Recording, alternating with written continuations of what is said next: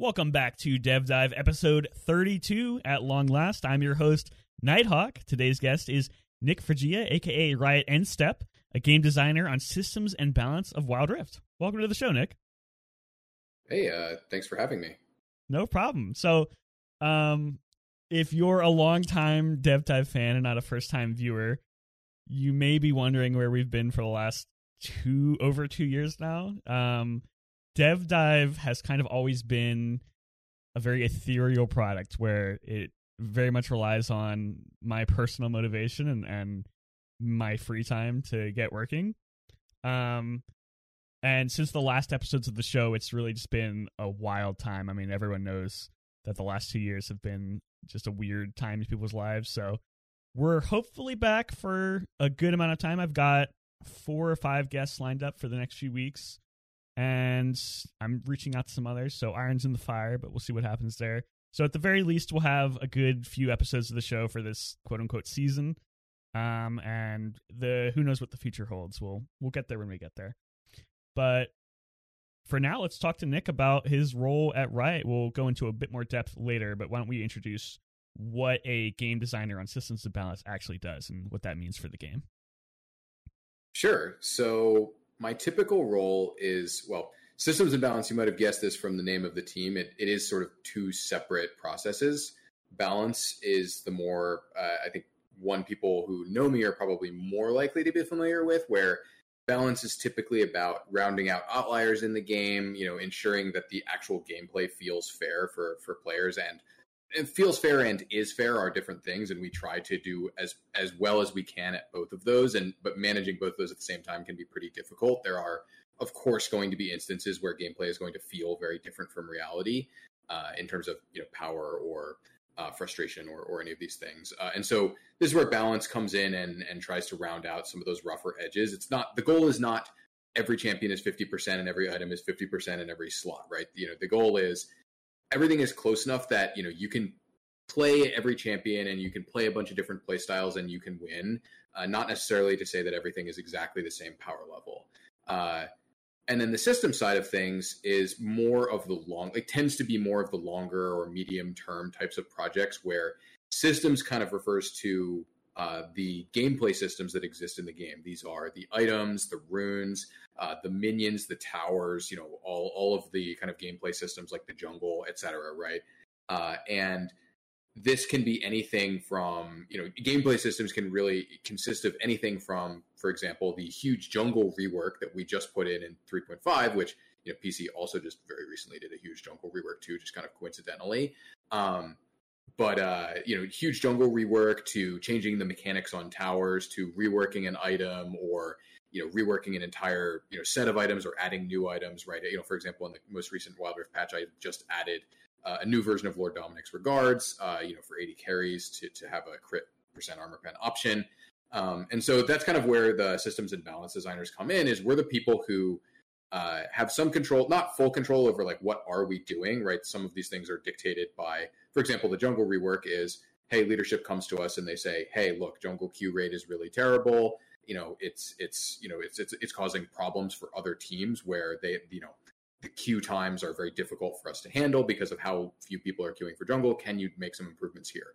And so we go around and we look to make those improvements. But we are also, in the example of Lord Dominik's, hey, this isn't something that we had to do, but we felt like AD carry build paths felt bad. And so that's where we come in and we say, hey, this is like a player pain point that we've noticed. We've seen this in feedback. We felt this ourselves, and we would like to kind of work on something to round this out and improve this point. So balance you can kind of think of as the short-term process to round out the rougher edges in the game and try and keep everything within reasonable bounds. And systems is kind of the longer-term processes that are trying to just always strive to make the game better in the long term. So, okay, here's a very basic analogy that you can correct me if it's wrong, that I think at least somewhat fits. So would you say that like the systems are sort of like the game board for a tabletop game, and then the champions are sort of like the pieces that go onto the game board? So the game board can shape the game, and then the pieces go on top of that. Yeah, I think that's fairly accurate. I will say one thing that's a little bit weird about systems in MOBAs, well, at least the way that Riot does these, I'm not entirely clear on how other dev teams that work on other MOBAs are structured exactly, but the way that design is typically structured on MOBAs that I'm familiar with, Champions is typically considered like its own huge system that's like owned by a whole other team, right? Even though Champions really are in and of themselves a game system, that is owned by, in Wild Rift, it's the Champions team. In PC, it's also called the Champions team. Probably not that surprising. But, there is this whole other system that's owned by another team that's like, we do make changes to these champions for balance purposes. And in some cases, we've even made, kind of systems level changes to them. But typically speaking, we kind of are a little bit more hands off on one system in particular. But the rest of the game systems, which kind of covers any part of the gameplay, which if we were making comparison to a board game, it'd be not just the game board itself and the pieces, but also the cards that you draw, right? If we're talking about like Monopoly or, the mechanics, right? The dice that you roll to get these things, right? Like pretty much all the game mechanics are part of the game systems. In our case, though, it's a little bit weird that we kind of make an exception for what is typically considered to be the most important game system. I like the separation, because I feel like when you are making changes to the systems, you have to be very, very cognizant of how that will affect each champion, because when you change a champion, it does affect other champions in terms of champions that may be strong against that champion get weaker, quote unquote, and champions that may be weak against that champion get stronger. But the systems have such a wider and sort of like harder to track effect on that. And for people who play League of Legends or Wild Rift, I think you'll see that quite a bit when like items get changed, and you'll see a champion like Ezreal just get stronger all of a sudden because one of his item abusers just suddenly became good. So it's I'm guessing a lot more difficult to really find out all of like the very little nuances of the system changes versus champion changes.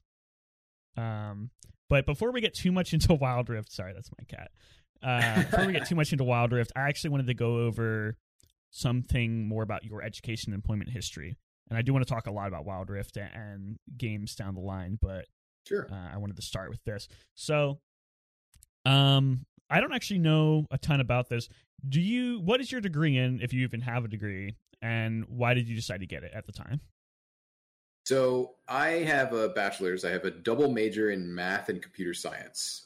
And something, that seems likely to come up probably more than once in this interview process here, is I'm not really much of a long-term planner.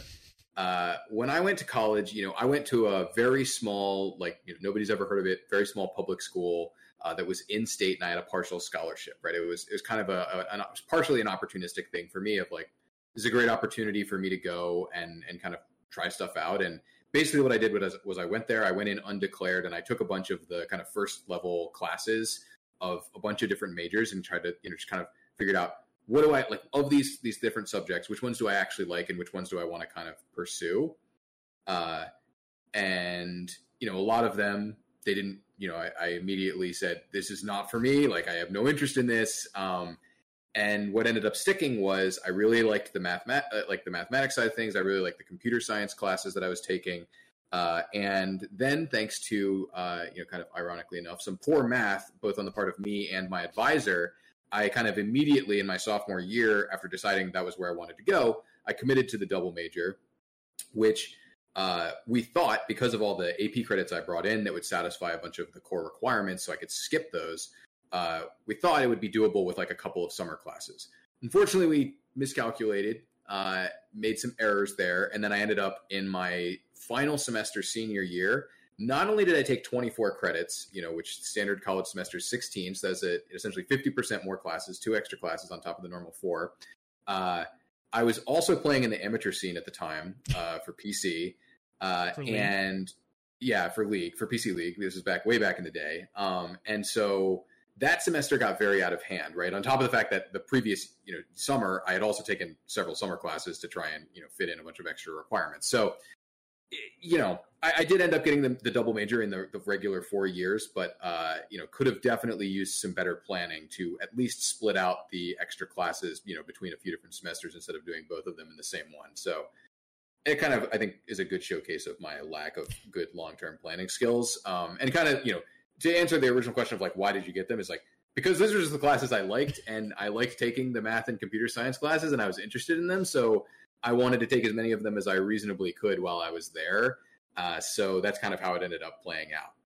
So, okay. So you mentioned you were playing League on the college team. What year was this? What was your senior year? So this wasn't for a collegiate team or anything. This was in the amateur scene at the time. This is before collegiate was really a big deal. This was in 2015.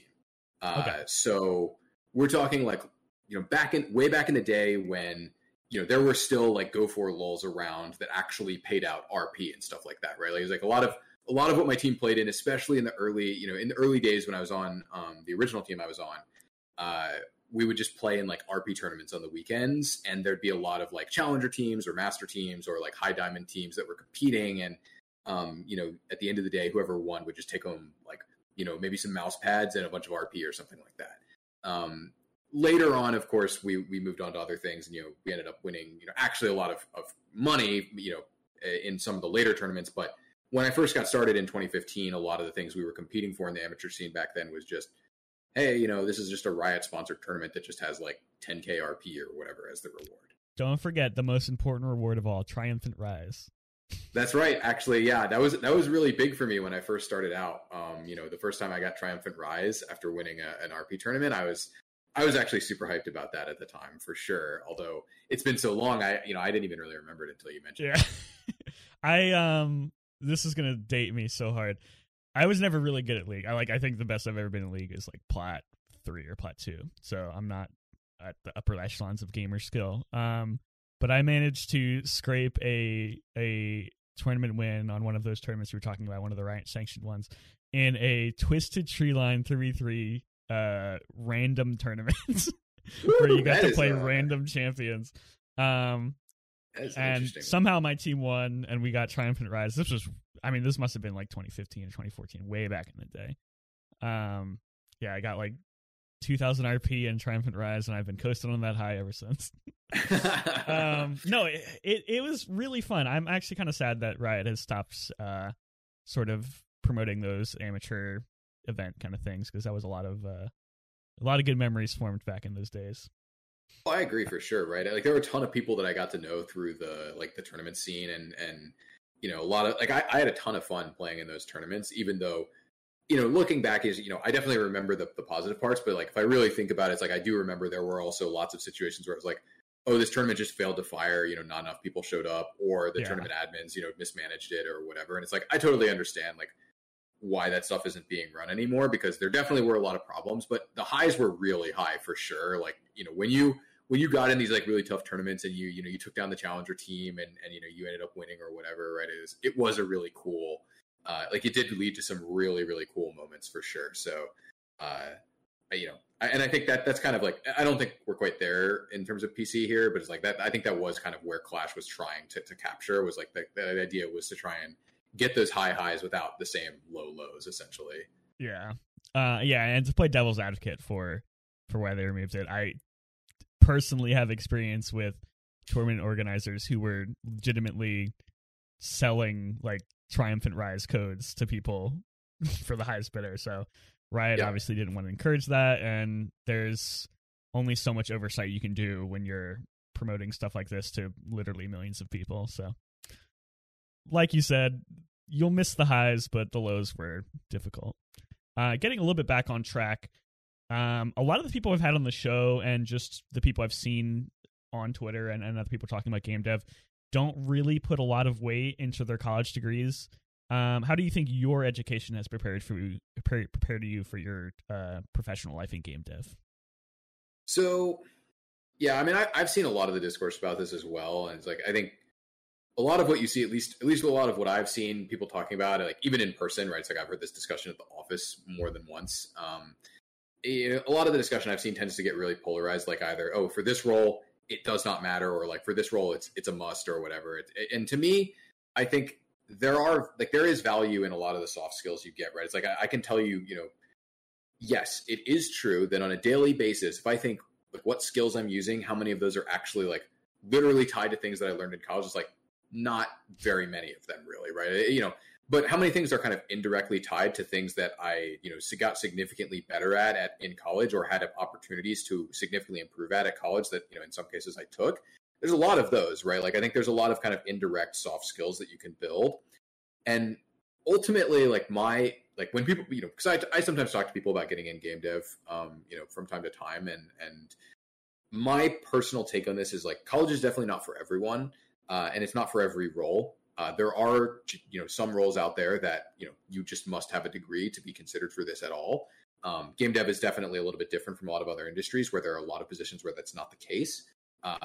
But that having been said, even if the degree isn't necessary for the role, I do think there's a lot of soft skills you can build by going to college. And there are situations where, you can be a great applicant, but it can be hard to get your resume to be great enough to get the interview, right? Like, and, maybe if you got the interview, you would, get the job, 20 or 30% of the time, right? But getting the interview can be so unbelievably difficult because, I can say this from being on the inside part of this, of like, you open up these these positions at, in game dev, and you just get inundated with like hundreds or even thousands of applications. And so anything to make your application stand out at, which college degree, it's maybe not the most relevant thing for every role, but it can help for sure, right? You see, if you see the exact same two resumes and one of them has a college degree, right? Generally speaking, you're probably, if you only have one spot to give, you're probably interviewing the person with the college degree, right? And so there's value to the degree, but I do understand the sentiment of that people have of like, you don't need this to perform, like, and there's, in terms of bare essentials, that is 100% true, right? If I didn't have a degree, if I'd never gone to college, I would still, baseline be able to perform my like job functions, if that makes sense. So bouncing off of something that you said there, and it's a little off topic, I know this isn't really your field, you're not a hiring manager or anything, but how would you recommend somebody spice up their resume to sort of like make it stand out from the crowd other than maybe a college degree? So a lot of this is going to depend upon the position, right? My interviewing experience primarily comes from interviewing people for GAT, the game analysis team at Riot, which is a pretty different role from the other one I've done, some things for, which is interviewing people interviewing and doing, resume reviews for game design. And so I treat the resumes in those two very differently, and I treat the interviews in those two very differently because there are very different positions, and I'm looking for different skills, right? And so it's hard for me to give like good general advice here in terms of like generic things that would apply to every role. But what I can say that I'm fairly confident in it is that having things on your resume that represent, high levels of investment, high levels of achievement, high levels of kind of going above and beyond. These are the things that people typically tend to attach to on resumes and look at these. Like, one of the things that I can tell you from my experience, especially before I worked at Riot when I was doing software engineering, one of the things that got me into interviews, people would literally just tell me this to my face back then, was like, oh, you have a double major that like you clearly went above and beyond, right? You did more than you had to get a college degree, right? And so stuff like that, right? Kind of showcasing that you did more than the minimum, or like great achievement of like, not only you did more than the minimum, but you did really well at this thing. Those types of things definitely show up well on resumes. And that's just like generally good advice. I don't think that's really specific to game dev. Yeah. And I think, at least from my experience, I would recommend, one, obviously have somebody who you trust and you respect review your resume and give you some pointers, because at least for me, I have a hard time not being humble on my resume. Like I'm not the type of person to talk myself up, and especially in a professional sense, I'm kind of like one of the guys who are like, oh, what are your skills? I'm just like good at stuff. I'm good at things. So if you know somebody pretty well and they have a pretty good idea of your professional ability, have them review your resume and have them give you some suggestions on what they think you're good at, and then you can decide whether or not that's something you want to include on there.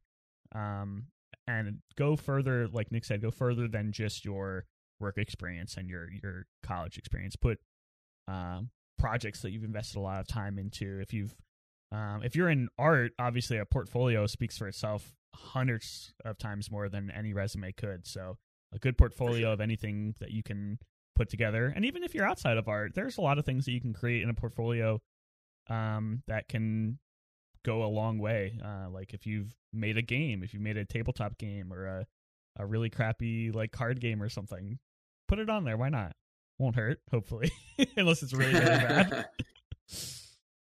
Okay, so last question about your degree, and this is something I like to ask everybody because everyone's answer is a little different. Would you recommend somebody trying to get into your role today take the same route that you did in education? I think if someone were in a similar position to me where they had a great opportunity, bringing in a ton of, AP credits, had an opportunity to go to college, take a lot of classes they wanted to take, have a great experience. Honestly, like I had a lot of fun, just kind of learning whatever kind of I felt like learning at the time. And, not only did I have a fun time doing it, but I set myself up to have a great backup plan, right? As a software engineer, I was making, kind of honestly, to be really honest, like ridiculous money, for a just out of college student, when I did do that. And I think overall, from that perspective, given the same opportunities that I had, I would say absolutely yes. Now, most people aren't going to be offered that level of opportunity, right? It's like, I am not going to tell you that I was not incredibly lucky to get all of the opportunities that I had, because that wouldn't be true, right? I was very lucky to be in that position. I think for more, kind of average people looking at, or kind of like more average luck, I guess I should say, not necessarily average people, but just kind of looking at like the more typical situations, what I end up often recommending to people is looking into, kind of an associate's degree, see what the options are for you at lower investment. Because to me, I did talk about those soft skills that you can get from college. It's like you can get those by going to a community college and getting an associate's, and you'll get kind of, in my opinion, like 75 to 80% of the value for, half the time investment and, like 2 to 3% of the monetary investment, right?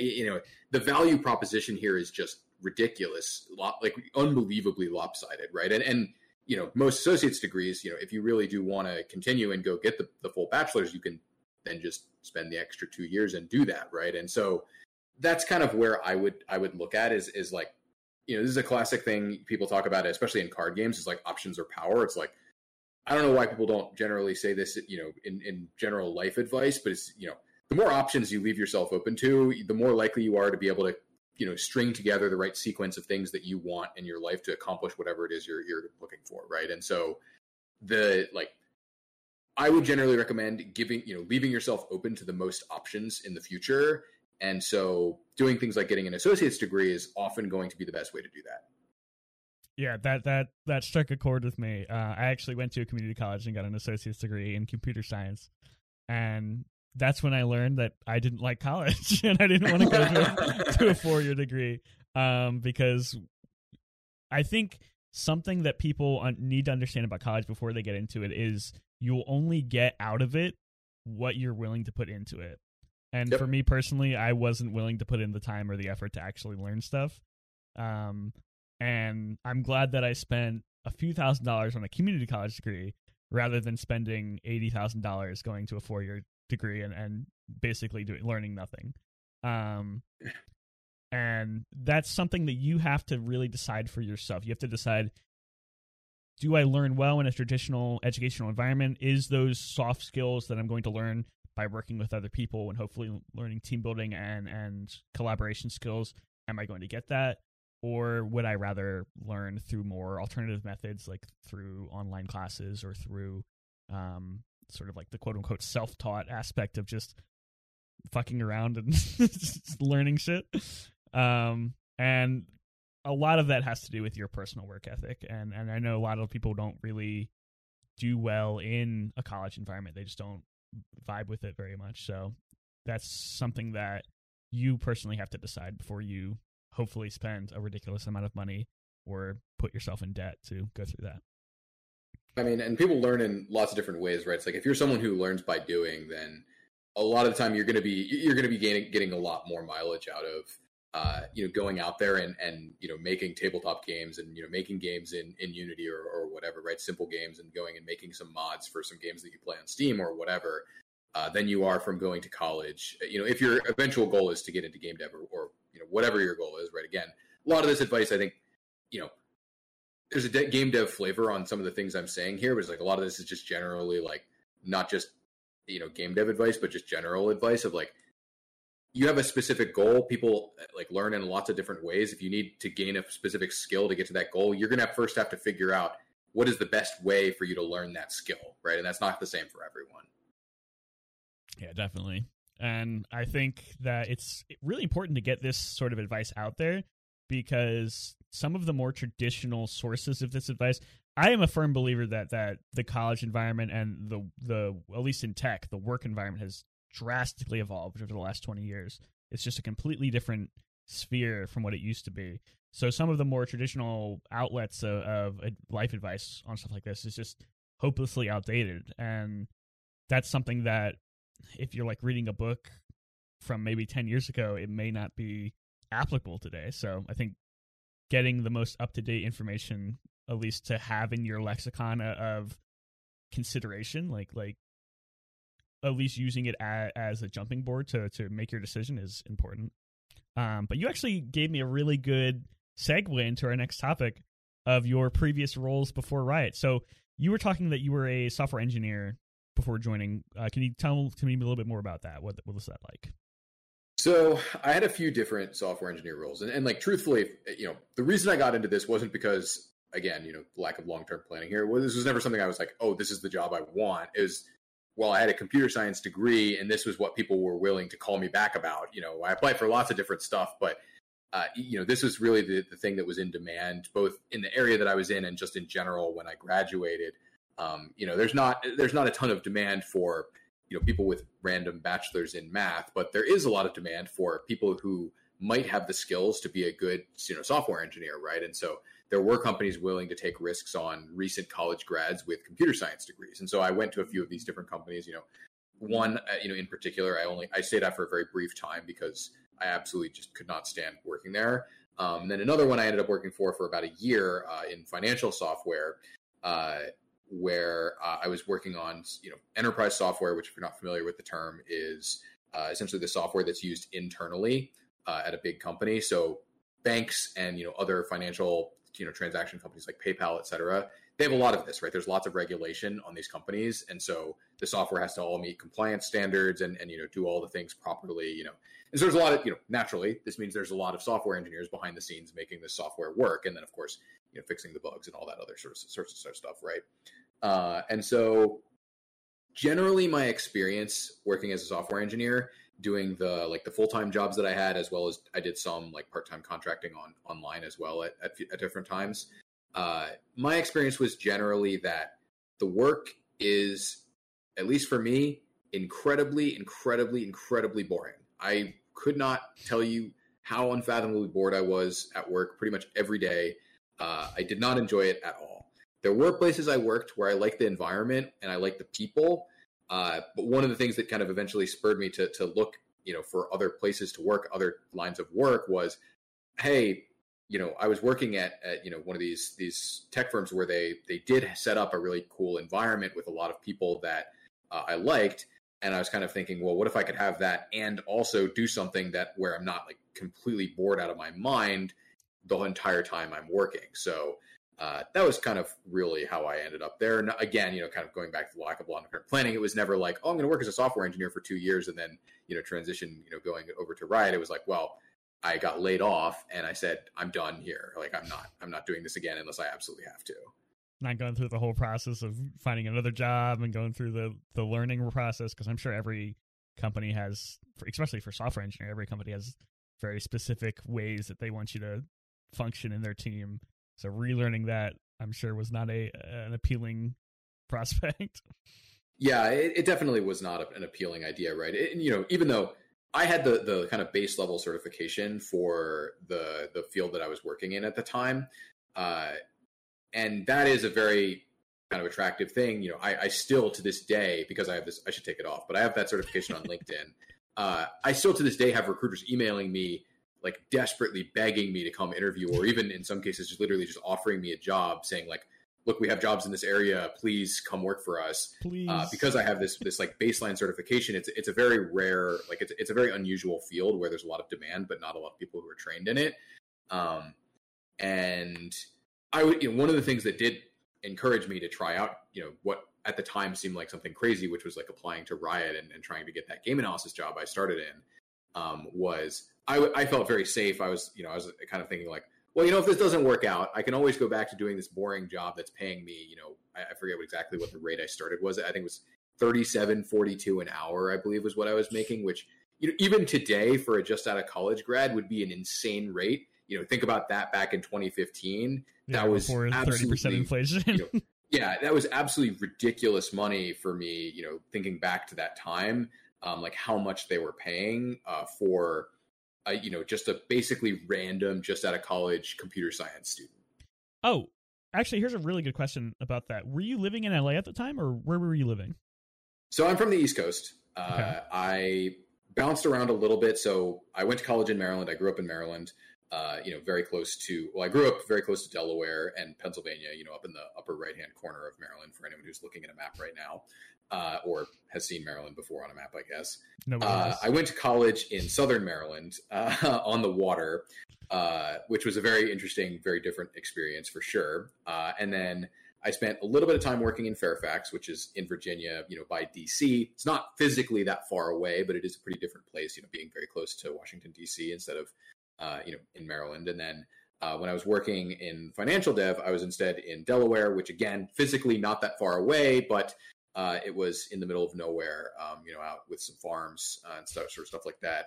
My rent was literally like less than half of what it is here in LA. So the whole thing that caused me to move to LA was getting the job at Riot. And so I moved across the country and paid, double in rent what I was paying.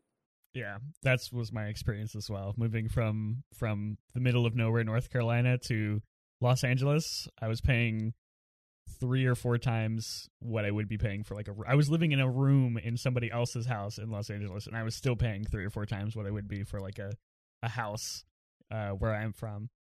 And that's another thing that you really have to factor in. I don't think a lot of people really get the full idea when they see salaries in tech, where it's like, hey, you have to really quantify in you're going to be paying a specific cost of living for your working, and you really have to be cognizant of what that's going to be, because that can have a huge cut into your compensation, because getting $80,000 a year in remote work for a little town in North Carolina is a lot different from getting $80,000 a year in a city where a studio is starting at $1,900 now, somewhere in the city. Sometimes more, sometimes less. So, for sure, always yeah. be cognizant And of like, that. yeah, a lot of game dev, especially COVID times, definitely impacted this a lot. A lot of people have really wanted to move to more remote work to allow for, hey, we don't have to, if you're working remote, you don't have to live in LA or the Bay Area or whatever, right? Where the rent is 2x to 3x the areas you could be living in if you just wanted to live somewhere with decent internet, where you could work online and do whatever, right? And that's obviously like essentially getting a huge raise if you do end up doing that. Although of course there are trade-offs for that. Like there's definitely some cool things about living in LA, right? Yesterday, or I think it was 2 days ago, my lunch was delivered by a robot, right? That was cool. That was like, there's definitely some cool things about living in Los Angeles, but it is very expensive for sure. Okay, tangent, quick tangent, because I want to talk about that. When you say robot, do you mean like okay? Go ahead and explain. I want to hear more. So this is so I ordered this on one of the several delivery apps. I don't even remember which one. I have all of them on my phone. It's for whenever I want to order stuff in case one of them isn't working at the time or has no delivery drivers or whatever. So order one of these services. This thing is basically a cooler on wheels. Like that's essentially what it is. Like that's actually what it looks like, and that is really what it is. And it's basically just like a locked cooler where I don't know exactly how it's loaded. I don't know exactly how this works, but they somehow get the food packaged inside the robo cooler. It's on wheels. It drives on the sidewalks, right? It doesn't go on the roads. It drives on the sidewalks. I assume, well, I know this because I looked up their website afterwards because I was very interested. It's kind of similar to what you're very interested in this whole thing. I was too. So I looked at the website of the company that makes these robots. So they're driven by actual human people. They're essentially like remote piloted. And they, I guess, just use like the crosswalks like a person normally would. And they just deliver this food essentially in a cooler And it just sits outside, wherever the drop point is. It just sits there, and you go up to it, and then on your phone you unlock it, using the app or whatever, or you can text them or whatever. You just text them unlock or whatever, and then it just opens up, and you just take your food out, and then you leave. And it's, for me, it was great. I definitely dislike interacting with the average person just generally, and it's also especially convenient for me because the apartment where I live, there's not like a convenient place for the people to like temporarily like pull up if they're delivering something. So it leads to some awkward situations where sometimes people will like block traffic, and I get really nervous for them, or like they're going to cause an accident that's going to just get out of control or stuff like that. So having the robot pull up on the sidewalk was like an overall just spectacular experience in comparison. Okay, two things I want to say about that. One, I've lived in LA, and I'm flabbergasted that this company even exists, because my first thought is that somebody is going to pull up with a pipe or a bat and just beat the crap out of the poor little robot and just run away. And then two, I'm just really surprised it works just via the crosswalks. That's really cool. I like the idea of like somebody with a little Xbox controller just driving a robot down the streets of LA, just hanging out.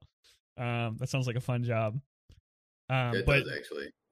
This is really interesting. I live in Raleigh, North Carolina, so pretty much as far away from LA as you can get. And we have a little startup here called Flytrex. And Flytrex does food delivery via flying drones. So I've multiple times I've gotten food from like either Starbucks or Zaxby's or Wendy's or whatever, just flown in above my house. And it has a bag on a string, and the string goes yee, and it lands on my front lawn. You just grab the food and go inside, and it's still very much in the venture capitalist beta form right now, where they're changing things constantly. And obviously, this is a very weird business model, but I personally really like the idea of ending the reliance on a network of underpaid contract workers having to go to every single restaurant dozens of times a day to do food delivery. Like, if we're going to get into the extreme laziness of having all our food delivered, it might as well be done by automated robots instead of some poor guy. So I like those ideas. I don't know how realistic it is to be a widespread thing, but I really like the idea that I really like the sidewalk guy idea, because obviously the drone won't work everywhere because airspace concerns and stuff like that. So the sidewalk drone is really funny to me. We got pretty far off topic, but that's fine. That's kind of how the show works. Before we move on from the software engineer role, I wanted to ask you if you had any highlights of like the very highs and very lows of those jobs, and if you had a favorite of the different roles that you worked. So I think I'll use the job I kept for about a year. I kept for about a year before I got laid off as my examples here. I think it's probably really the only relevant one where I have a lot of like very strong examples to use here. Definitely the high moment for me was, or like kind of the best part of it was definitely the environment, right? It was a bunch of just out of college students, like for the most part, doing a lot of the bulk of the work, and then like a few like more certified, kind of software engineers doing a lot of the teaching, the training, and kind of like some of the back end upkeep of like some of the more difficult tasks. It was kind of a fun environment where there was no expectation that we would know how to do everything, and we just kind of came in and we were there to learn, for the most part. And I mean, some people were obviously just there to get paid, and that's nothing wrong with that, but a lot of us were there kind of like to learn the systems and kind of find out what was going on behind the scenes here, and I mean also get paid obviously, but it was a fun environment where we were learning, and it had been set up not by my boss but by my boss's boss to be a much more relaxed, like casual environment than you would expect of a typical like big bank type environment, which is what it was, where we could pull, pranks and do, kind of wild stuff. And that was totally fine. Right. Like, one guy went on vacation for a week, and we replaced all of his chair and all of his peripherals with like Hello Kitty stuff. Right. We replaced his chair, we replaced his keyboard, his mouse pad, his monitors, everything was Hello Kitty. And, we took away his old stuff. He had nothing else. So he just had to use the Hello Kitty stuff. And who knows? He just pretended that he liked it. I never really found out if if he did or not, but we just kind of all laughed a lot. We were all kind of having a we great know time. Who got you laid off? He got his revenge. So we had a great time doing stuff like that, and so the environment was really fun. The obvious downside here is like I definitely not just during the layoff, but I definitely overall just kind of felt like the company as a whole, not necessarily the division I worked for, but the company as a whole definitely just kind of felt like it treated us like just kind of like contracts, like just kind of not really considered the people, like the people here, just like, the department we were working for happened to be $14 million over budget. They just decided, let's just lay off all the contractors and you're gone, right? I happened to have a small amount of forewarning from someone who was in the know, but like, it was kind of like a deal where, hey, end of the day, I had no warning. They're just kind of, they come up to us at the X and they're like, hey, give us your laptops. You're done here. You don't work here anymore. It's over. And it was just kind of like, okay, I guess we are done. It's over, right? We had some fun, in this office environment, and it's over now. That was definitely not a great experience, and definitely the low point. Definitely something that caused me to reconsider what I was doing and where I was going. Which again, I mentioned this earlier, but it's like that's kind of how I ended up getting interested in applying to Riot and going over there. Yeah, and that's a depressingly common story in contract work where companies really, and not to say all companies, but more companies than should treat them as disposable, and you really don't get a lot of forewarning when your position is ending. So it can be difficult to contract work tends to be a lot of people's entry into both tech and game dev. It can sort of abuse that level of naivety to sort of get more out of less. And not to say everyone does that, but it's something to be very aware of when you're considering a contract role, because like Nick said, they can sort of just take your laptop away at the end of the day and then you're out of luck and good luck getting an unemployment. So yep.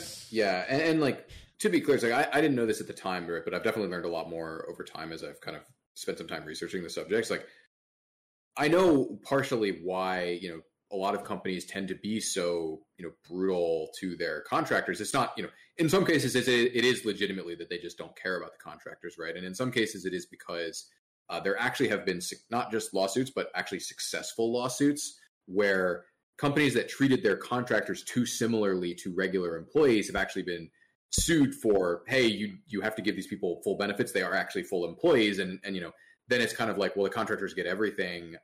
They're contractors and, they're getting paid the contract rate, but they also have to have the benefits because you're treating them like real employees. And so from the perspective of the company, it can be dangerous to be to treat your regular employees and your contractors too similarly, right? Not saying that, not like trying to be like a corporate shill here or anything like that. Obviously there are unfathomable numbers of instances of companies just like unduly being like very cruel to their contractors. But this is why some of this can come up, or like some of this can be like particularly sharp, is that when the companies can get too close. I believe the most recent the most recent big example of this, I think, was actually, I forget whether it's Microsoft or IBM, some big tech company, but basically they were treating their workers and their contractors, or their full-time employees and their contractors, very similarly, and they ended up getting losing huge amounts of money over this. And then, of course, regardless of whether, it was right or not, this, of course, causes them to course correct into a position where suddenly the contractors are not treated like people at all, right?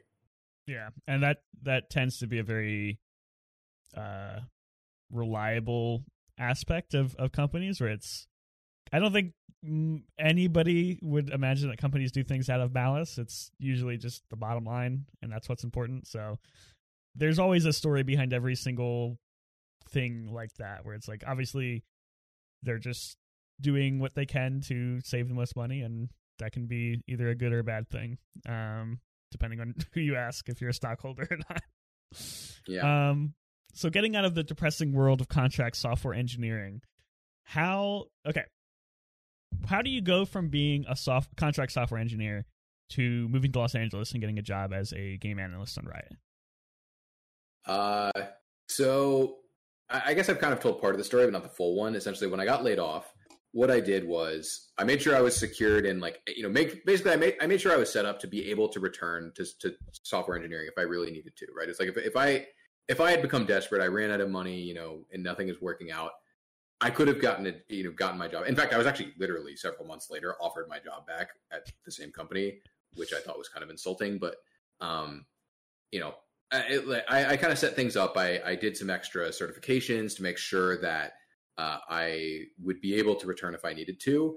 And then what I started doing was I just started applying. I started asking around to people that I knew and looking around just on places on the internet, honestly, to look at, hey, what jobs do I think would be fun? Like that I think I could actually reasonably do? Like what jobs would be cool and interesting and might have a fun environment? And I applied for a lot of stuff that at the time I thought was like wild, crazy out there. And most of the time I applied, I didn't get anything back, right? I heard nothing. But I happened to apply to Riot.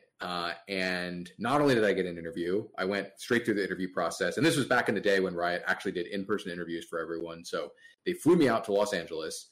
I did the in-person, the absolutely brutal, 6-hour interview panel. I'm glad we don't do that anymore. The hiring process is very different. This was absolutely awful. I did this very brutal interview panel and I got the job. And I did have a couple of other offers on the table, but I felt like pretty definitively the game analysis position, which it wasn't what it was called back then, right? But that's really what we were doing the whole time. I felt like the game analysis position was not just the one that was most likely to be fun for me, but the one that was most likely to lead into something that was going to work long term, right? There were lots of other things that I could have gone for that I think might have been interesting for a while for me. But since I was really looking to try and set up something that would work long term, I was kind of thinking I don't know if I can do this game analysis thing forever or if I even want to. But I think there's probably something in game dev for me. And I think pretty quickly after getting there, I was like, yeah, I do eventually want to move to game design. That is something I'm very interested in. And here I am, 5.5 years after getting hired at Riot, and I have made it there. So I think that was really what motivated me to pick Riot over the other options, was not only feeling like it was more likely to be better in the short term, but in particular feeling like it was better, more likely to pay off in the long term. And do you feel like your experience as a software engineer had much bearing on your role as a game analyst? There are some things that definitely had some crossover.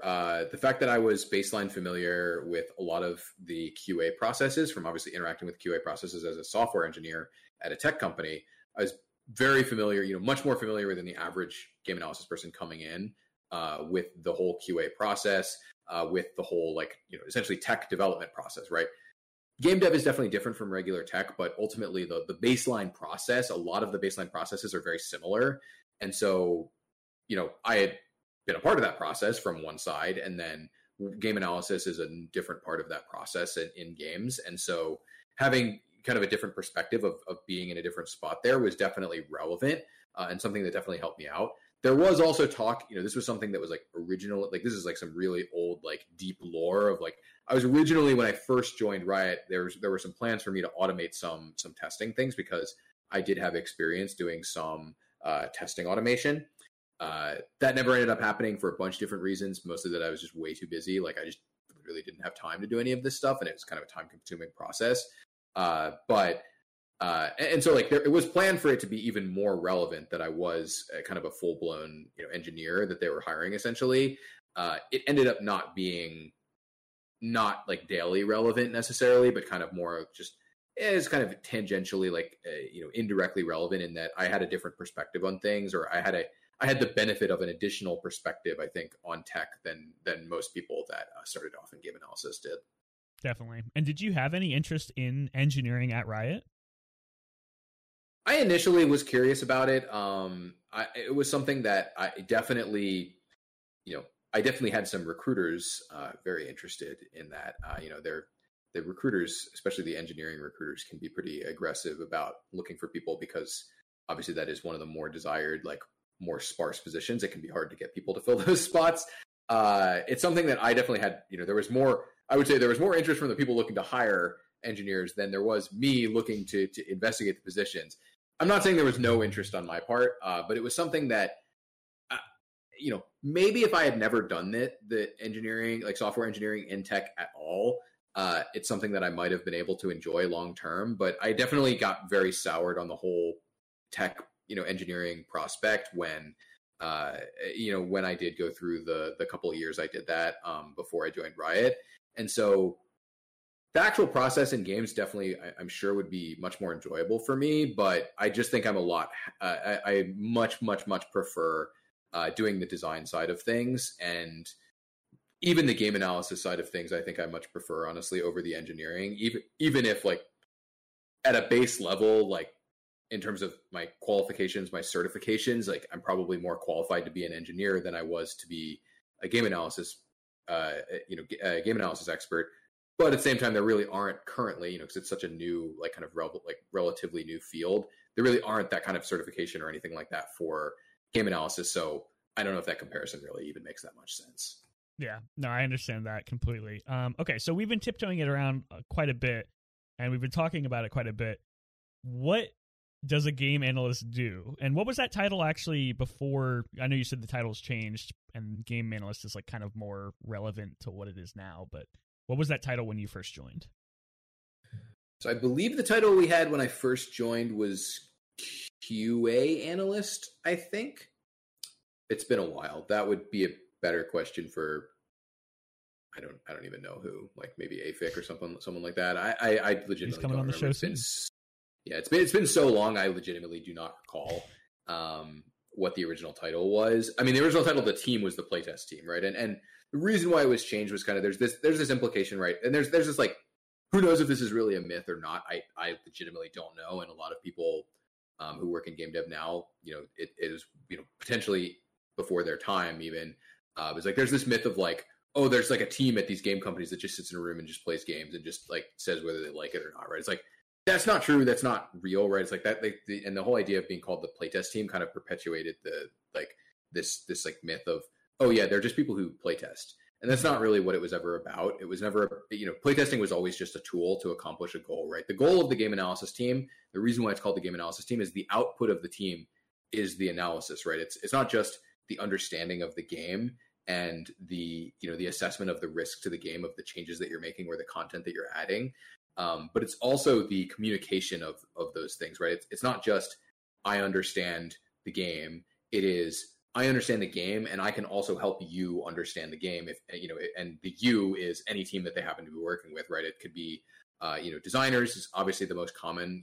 Teams of designers is obviously the most common instance here, but this could be anybody from a producer to a business manager or whatever, right? So anyone who needs to understand the context of the game. That's who the game analysis team is going to interact with, and their goal is to help increase their understanding and ability and assess the risks and be able to predict outcomes that are going to happen when you make changes or make additions to the game, right? It's all about QA has these principles of verification versus qualitative versus quantitative QA. And most traditional QA is exclusively, their terms are so similar. Most traditional QA is exclusively quantitative, right? It is, does this perform the action, right?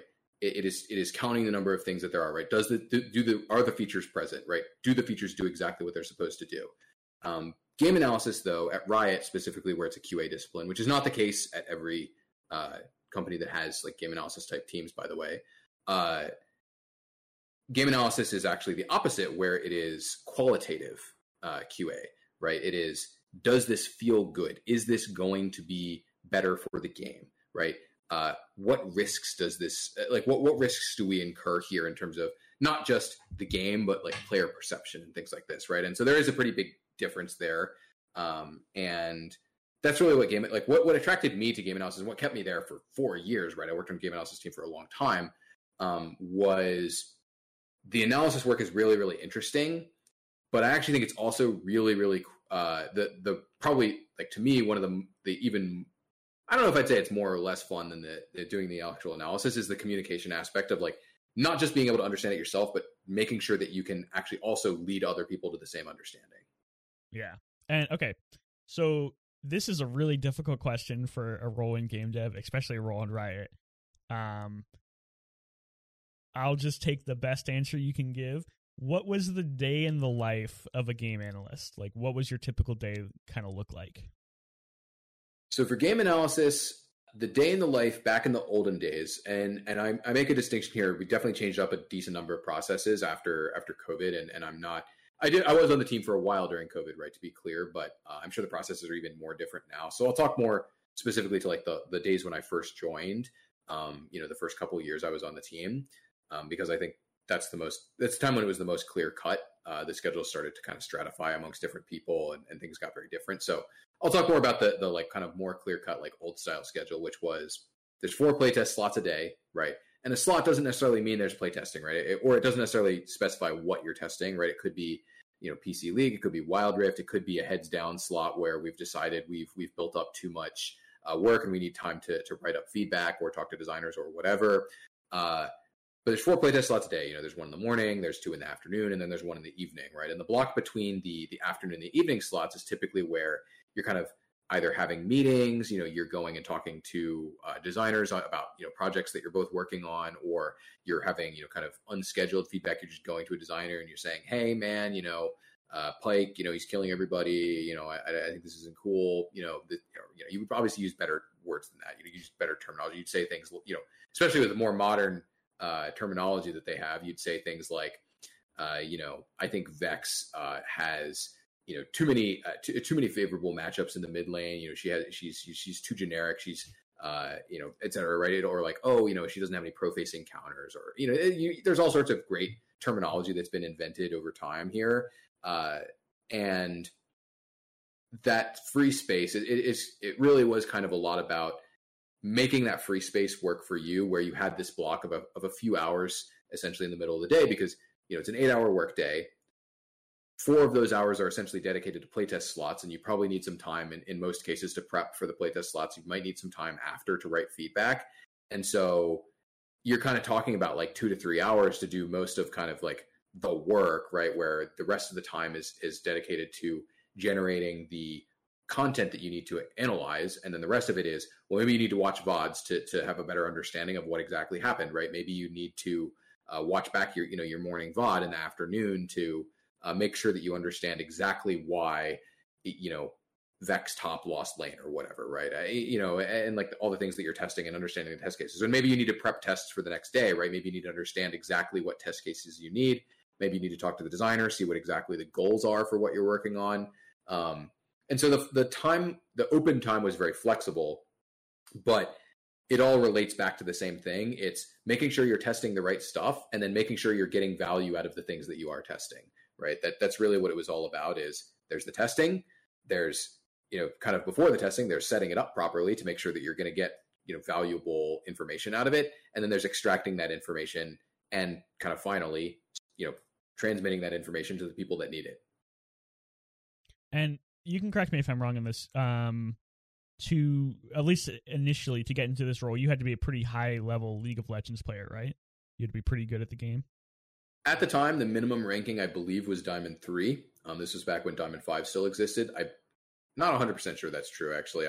It's been a long time, right? It's been 5.5 years. And, if you include my application time, since, especially back in the day, even still to the, now applications take a very long time to get through it, right? But back in the day, it was way longer. I think it was like 6 months after I applied, right? By the time I got the job.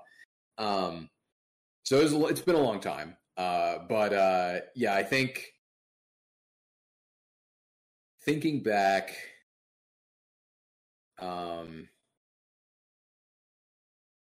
I think generally speaking, it's, hold on. Sorry. I lost my train of thought there. What was the original question? Sorry. You had to be a fairly good player to get onto the game analysis. Okay, yeah. Sorry.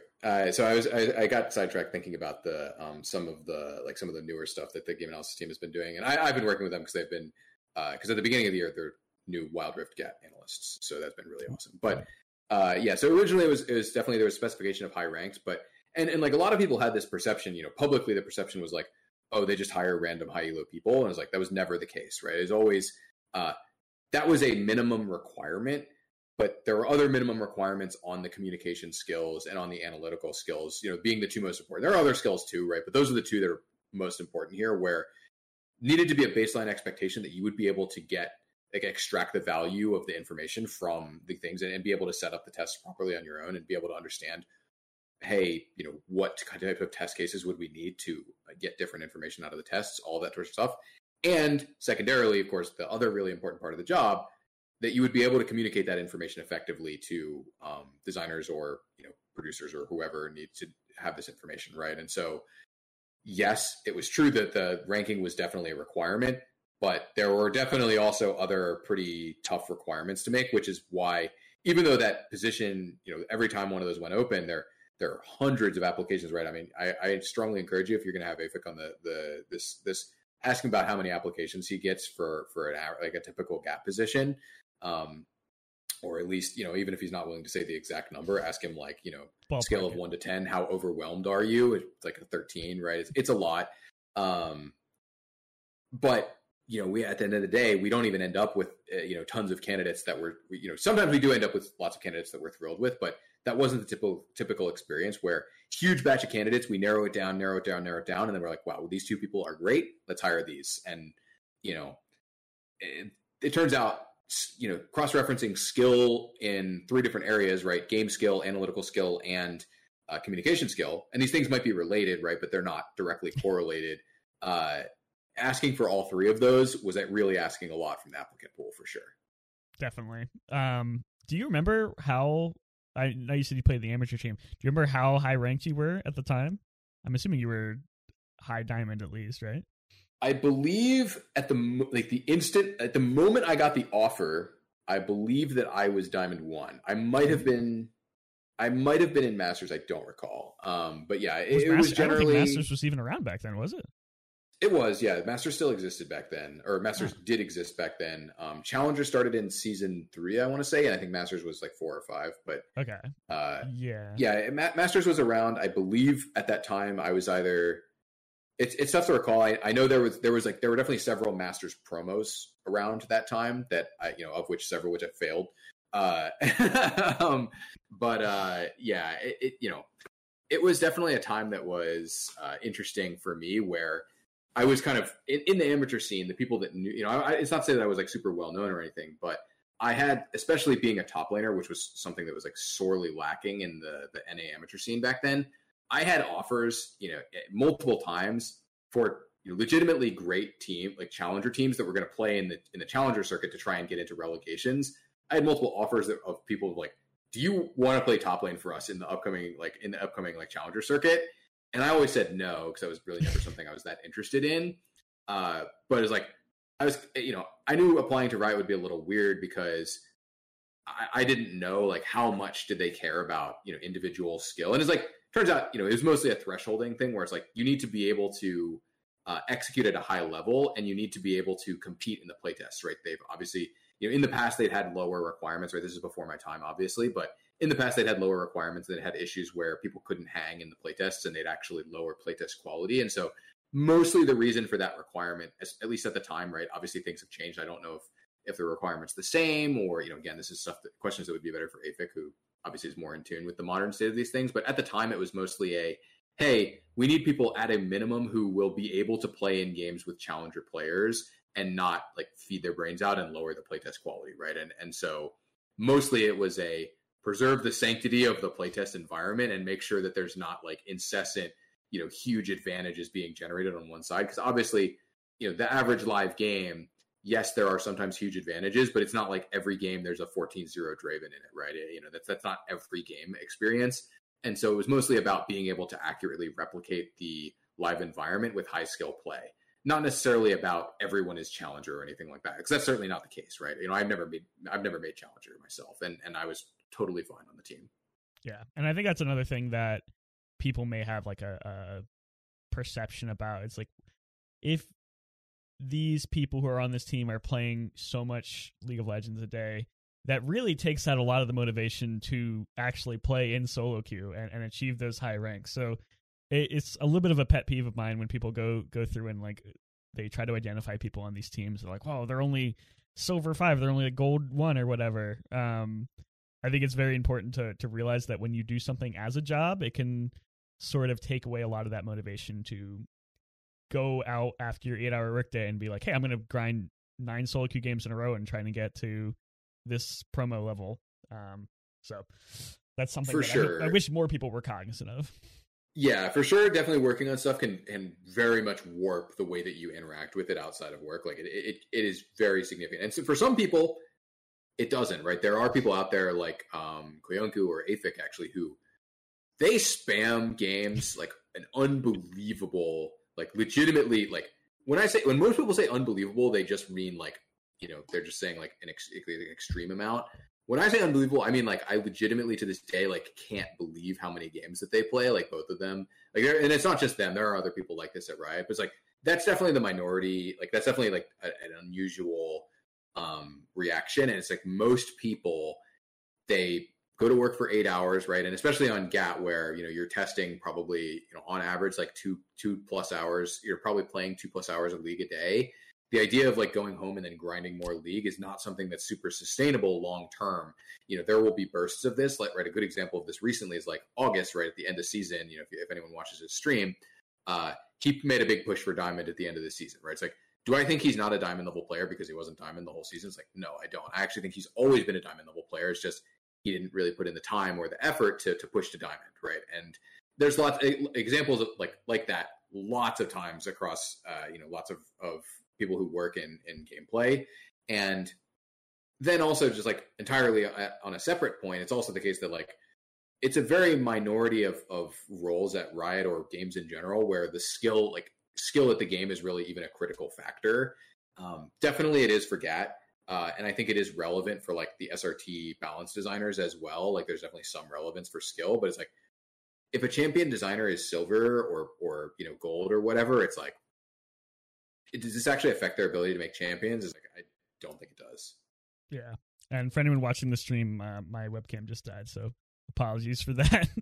But we'll continue on because we're professionals. So, okay. Getting back on course and sort of getting a little bit more relevant or a little bit more recent to hopefully sort of satiate the people who came here for more Wild Rift content.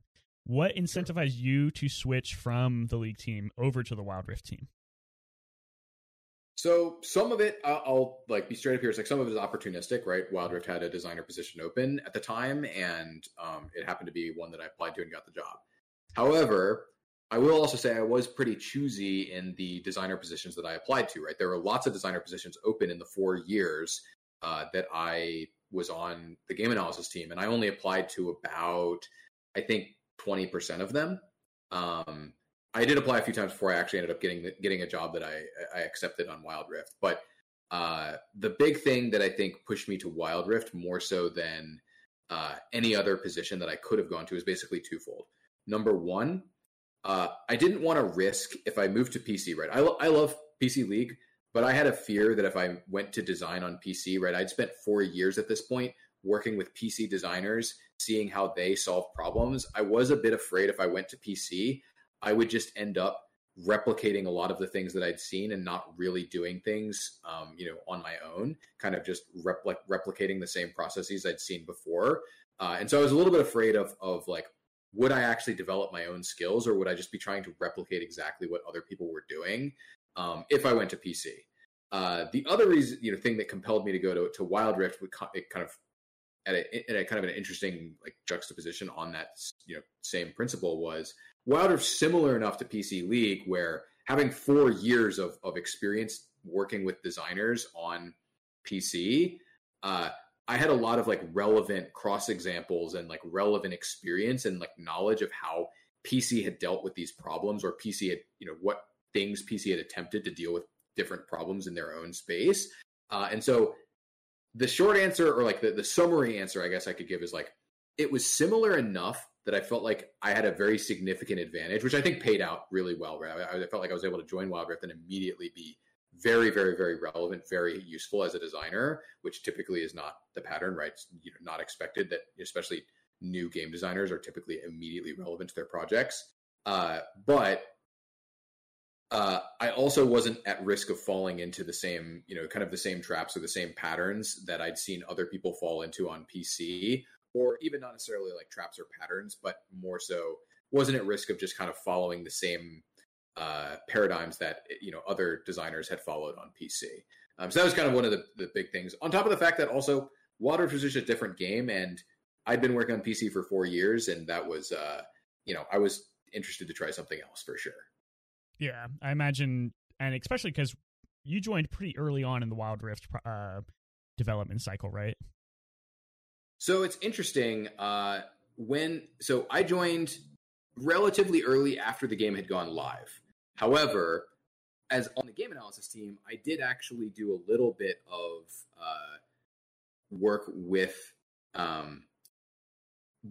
the Wild Rift team on the initial versions of the game. I actually don't know if this has ever been publicly discussed, but like the very first version of Wild Rift, the first group to test this was besides like the people who were working on it, of course, the first external group to test this was actually the game analysis team. And so we actually did have a lot of involvement with Wild Rift's like very early versions from the game analysis perspective, where one of the big things they were concerned about was like, does this actually feel like, does this have the League moments? Does this actually feel like League of Legends on mobile? Like, are the controls good? Right? They had a lot of like qualitative questions that they were asking us at the time. And so I was involved in sort of a small way in Wild Rift's early development. But yeah, when I joined up with Wild Rift, it was fairly early on, not crazy early, right? I believe at this point, Wild Rift had been out in North America for like 6 months or so by the time I joined the team.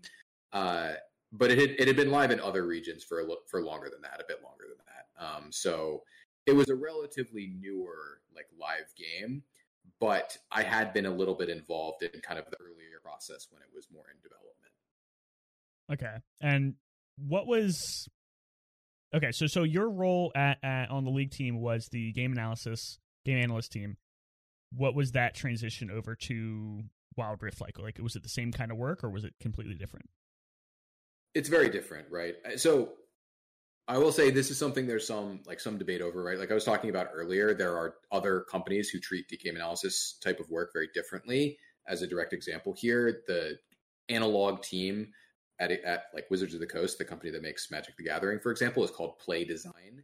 And instead of being a team of QA, they're actually a team of designers that essentially fill the same role as what the game analysis team does on PC, as well as the balance pod on the Summoner's Rift team, right? So they're the people that not only do the analysis work, but they also make the adjustments themselves. So it's a little bit different, very different way to approach it. Not necessarily more or less valid. It's just a different approach. But I would consider game analysis to be a subset of game design skills, but it is definitely a very different process where on the game analysis team, you are there to inform, like ultimately you're there to provide information and to assess risk. And you're not there to make final calls on stuff. The designer, on the other hand, conversely, is like, they're the one who is making the actual calls. They're the one who's making the actual iterations and making the actual decisions. They're not the ones who are assessing the risks of what they're doing necessarily, right? They're not the ones who, they are the ones who take responsibility for their actions, of course. But they're not the people who have to assess, hey, this has there's a chance that this item combined with this item is, too problematic for the game, or like unsustainable for, this class of champions or whatever, right? Things like that. It's more of in some ways it's more of an executive position, but I would actually say in a lot of ways it's more of a, how do I put this? More of like the game analysis side is more like someone who is there to understand, and the game designer is there more to do, if that makes sense. I think you did a pretty good job at explaining that. I think there's definitely some nuances there for what the differences are. And it actually kind of leads into my next question. Has this role changed a little bit since you've joined Wild Rift? Because obviously the game as a whole, being an offshoot of League of Legends to a mobile game must be very difficult to like sort of work off of those established principles, but also kind of set up your own principles to really make it a different game. Because people who haven't played Wild Rift may not realize this. Wild Rift and League of Legends share a lot of similarities, but they are also very different games. They play very differently. Obviously, there's the control input obviously makes a huge difference, and just sort of that the base level of what to expect out of the player is a little different. So has that role changed a lot since you've joined? Yeah, for sure it's changed a lot, right? When I first joined, the original, like some of the original Wild Rift like design architects were still there, right? Wavebreak, for example, who was originally my boss when I first joined, or well, I guess not directly my boss, but like the design lead on Systems and Balance when I first joined. He was one of the people who built Wild Rift. And they had lots of plans, right? Lots of things that they'd established, before the game even launched as, hey, we would like to revisit this after the game launches, with better, more perfect information. Because, of course, you can do a lot of theoretical testing. You can do lots of user testing and all sorts of play testing, external and internal play testing. But ultimately, you're going to get way more information in the first hour a game is live about how players interact with the game than you could get in, years of internal and external play tests, right? So you're going to have way better information about the way that players interact, the way that players treat the game, the way that players think about the game once it's out. And so they kind of made these plans where, hey, with better information, we would like to revisit, these systems, that we think maybe could be improved or maybe just were made with really incomplete information and may not be ideal for the game, going forward, right? And so when I first joined Wild Rift, the original plan was we were going to very slowly go through and update each individual class item system one by one, right? And you can see this if you look at the early patches of Wild Rift. You can see there's an AD carry item update. This is before I joined the team. There was a enchanter item update. And if you look at the time after I joined, you can actually still see sort of one of these, right? You can see part of one of these, which is the fighter item update that was in 3.1, which was earlier this year, right? 3.1 was the second patch of the current year. But things changed a lot for Systems and Balance in particular, but not just S&B, honestly, Wild Rift as a whole. And this changed our role, like my role in particular, quite a bit when, after the game had been out for a while, the insights people, the data science people, did a big investigation into how players interacted with the game, right? They had lots of information. The game had been out for at this point for, months or years in the region, or months or about a year, I think, in the longest running regions. And essentially what they came back with was, well, number one, players just want more systems changes, right? That was one big thing that we got out of this, was like the way we were doing things was, it was a good way to get high quality, item systems in the game, but it wasn't a good way to ship a lot of content, right? It was very slow process to update entire classes at once. And one of the big things we took away from this was like, players just want more systems content. And players also want a lot of, systems content that's different from the systems content that we're talking about, right? It's like, players were really focused on runes, even though that's not something that the original designers really focused very much on, right? And so we changed our approach pretty dramatically, where previously we'd been focusing very, very, very heavily, kind of tunneling, honestly, on these individual class item updates and thinking, look, at the end of the day, when we're finally finished all these class item updates, we'll have great items for all the different classes, right? And what we ended up doing instead was just saying, you know what, we're just going to start churning it. Like, we're going to start not worrying about, shipping content for particular classes. And we're just going to start making what we think the best, most important content is that we should ship right now. And so that changes a lot about how we work on S&B, right?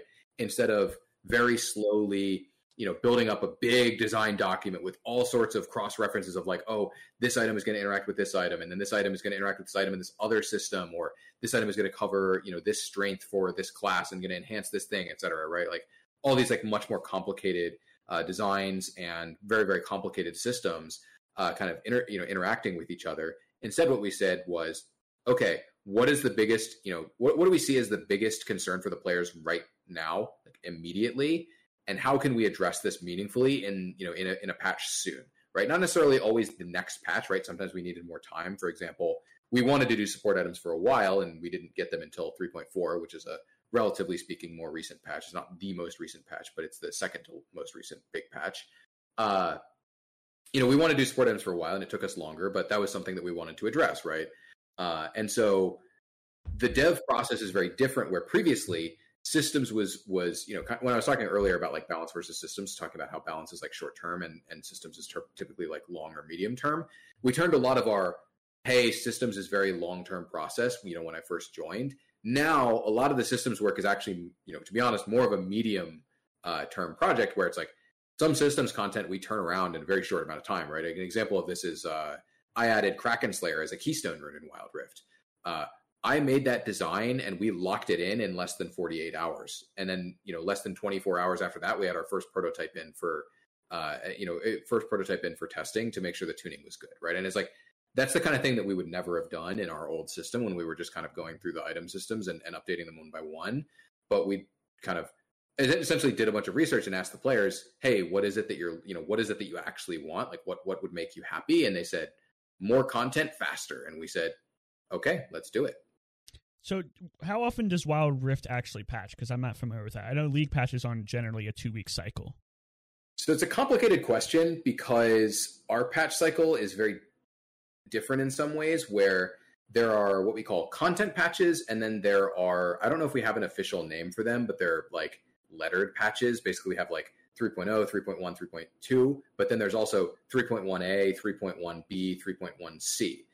These patches are smaller in nature, the lettered patches. They typically just have some balance adjustments. The content patches, right, the numbered patches, these are really big updates that are roughly every 2 months. And then we do some smaller balance updates in these patches, which is a very interesting, different structure to the patches comparatively to PC, where they just patch every 2 weeks. And if you have a good, systems piece of content that's done, you just put it in whatever patch you want, right? Whereas we actually literally cannot do that, right? Our numbered patches are the ones that go through the App Store and like Google approval and things like this. And so if we want to ship a champion, it has to be in a numbered patch, right? If we want to ship a big systems change that has like a new item icon or something like that, it has to be in a numbered patch because of the mobile environment. And so that system is also one of the things that encourages us to do this kind of like different style of work than both PC League and also than the original plans for Wild Rift. Do you prefer one system to another? Like, I know you're probably a little biased working on Wild Rift now to League, but if you had the possibility to sort of work in the same way, where it's a 2-week cycle, that's it. It has to be done by that, or it's going into the next patch. Or do you actually kind of prefer the longer cycle between patches because it gives you more time to kind of get things right and perfect them? So if I were to pick and choose like what I wanted from both systems, I would love to have the robustness and the consistency of PC's patch system and the flexibility of PC's patch system, and also the batching of Wild Rift. Like, I actually think, and this is something PC's experimented with or like considered doing before, but hasn't really committed to it, is like batching, more content into a smaller number of patches, where you could make it in PC so that it's expected every 2 months is like a bigger patch, right? Where you might have, the expectation is that you have more systems content in it. And I think there's something that's really awesome about this, where by batching a lot of cool stuff in these particular moments, you have these big spikes of change where there's a good reason for, every player to come back and play, right? Whereas in PC, something that can happen, right? I'm not saying this happens that often, but like something that can happen is like you're a random mid lane player and top lane gets a big TP change or whatever. And it's like, if you're not a mid lane player that plays TP or you're just like an AD carry, that's kind of a whatever systems change for you, right? If Riot has changed TP to be, the like current, or like the unleashed TP or whatever, right? It's like, that's not a very interesting systems change for you, right? But by batching the patches together, we can kind of make it very, very likely, if not almost guaranteed, that there is a meaningful systems change in every patch for almost everyone. And even if it doesn't, directly affect you, because there's so many system changes that affect other people, they're going to like indirectly affect you, right? It's like, even if you are like using a recent Wild Rift example, even if on the current patch, you're a support player who's not going to build any of the items that we added in 3.5, you're still going to play with some AD carries that are buying Lord Dominix. You're going to play with some junglers who are pathing differently because of the new jungle, right? You're going to play with some people who are buying the new Horizon focus in mid lane, right? There's all sorts of big differences you'll see, and they're much more noticeable when they're batched like this, right? Whereas the way that PC kind of drips the content, right? And I actually think this is kind of similar to PC's process, where before League of Legends existed, nobody did this model of patching every 2 weeks with a big preseason every year, right? This is like an unprecedented model. I actually think Wild Rift has kind of like refined this further, where it's like, well, I think you actually could do preseason type like batched patches a little bit more frequently than what PC currently does. Like, I think the actual old system with preseason, midseason actually was better than the current system. The reason why it wasn't great was because of esports, which obviously there's, some trade-offs being made there. But I actually think the Wild Rift version of batching is really nice. However, that having been said, working on mobile, the fact that we are forced into this model, and if we want to ship a systems change like right now because we think it's just like that important, we kind of can't. That part's not great. And so if I were picking and choosing the best parts of each, it's like I would take PC's patch, infrastructure with the structure of Wild Rift, if that makes sense.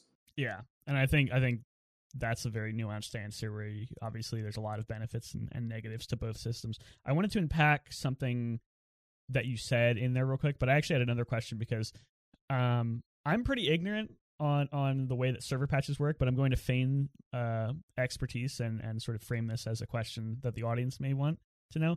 Are you able to make balance changes on Wild Rift without going through the process of like going through a big app store update? Like, are you able to make small changes to the game without having to go through the whole rigmarole? Yes. So surprisingly, this is a common question that comes up for anyone who knows is interested in mobile games. I've actually talked with a lot of people about this, but the short answer is we do not have to go through the App Store approval process to make a small balance patches. Those like A, B, and C patches, those don't go through the whole like approval process because they don't contain any new content, right? They don't contain anything that could potentially change like the rating of the game or impact the like legality of it on the App Store or whatever, right? Or whatever it is they're checking for, who knows, right? Because they're just numbers changes, right? Ultimately, even if we're changing something that's a little bit, more out there, like a range, it's still just ultimately a numbers change, right? It's we're not adding anything that they haven't seen before, right? Wukong Q doing 10 more damage or whatever is not going to change the rating of the game or change anything that they care about, that they're doing the app reviews for. And so we can make those changes server side. And then in some cases, we'll push a small patch to the user, which is usually for tooltip updates, actually, to make sure that their tooltips like values align with what's on the server. Because Wild Rift, of course, is server authoritative, as good games generally should be. The server is the one that determines how much damage your spells do, right? But you might have the wrong tooltips. And so there's a small push of data there usually. But generally speaking, we can go through the balance process without needing to go through the full App Store approval process. Yeah. And forgive me if this is a stupid question. When you push those things, it doesn't actually end up being an update on the App Store itself. Like, you don't have to go through an update via the App Store. It's that sort of thing when you log into the game, it's like, oh, we're updating, and it patches sort of like on a tiny bar at the bottom, right? Yeah, it's an in-app update. I would love to tell you more about those, but to be honest, they're like well outside my area of expertise. So I know that, yeah, you're totally correct. It is. I know what it's called. It's called an in-app update. I don't really know that much about how they work, but yes, you are 100% right. It is not a full like App Store down. Like, you must download an update from the App Store. It is you open the app and it tells you, hey, please hold on while we download 10 megabytes or whatever. Yeah. Okay. Yeah, that's probably outside of the scope of this show anyway, but I was just curious.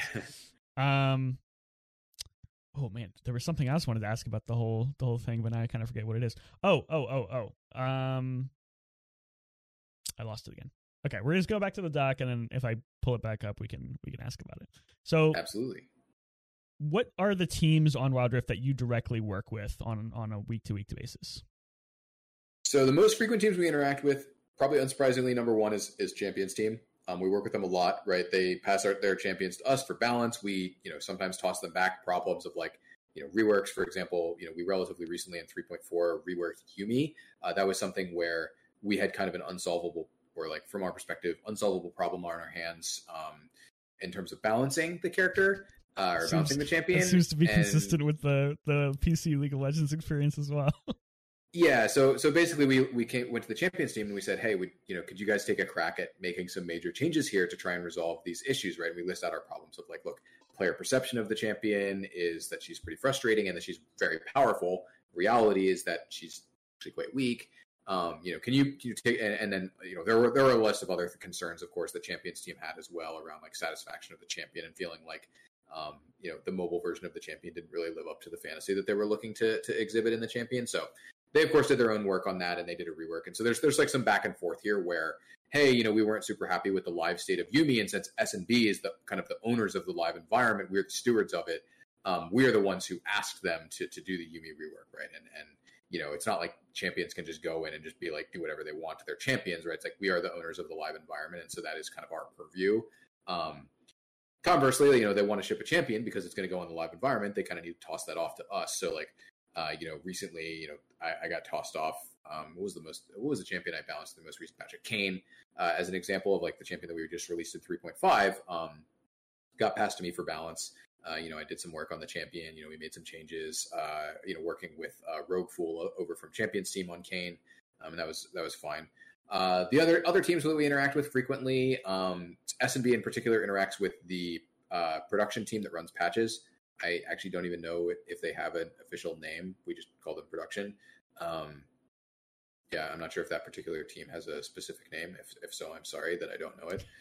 But yeah, there's a production team that runs the patch structure. So, anytime we want to, move a patch date, for example, or do something different with the patches or whatever, we have to talk to them. And even when we aren't, moving things around, it's we generally talk to them a lot, making sure that our stuff goes in the right place, making sure that our content is, in at the right time, it's in the right build at the right time, for them to, kind of download it, ship it off to the App Store people, or to, package it up and get it in the hotfix patches, that kind of stuff.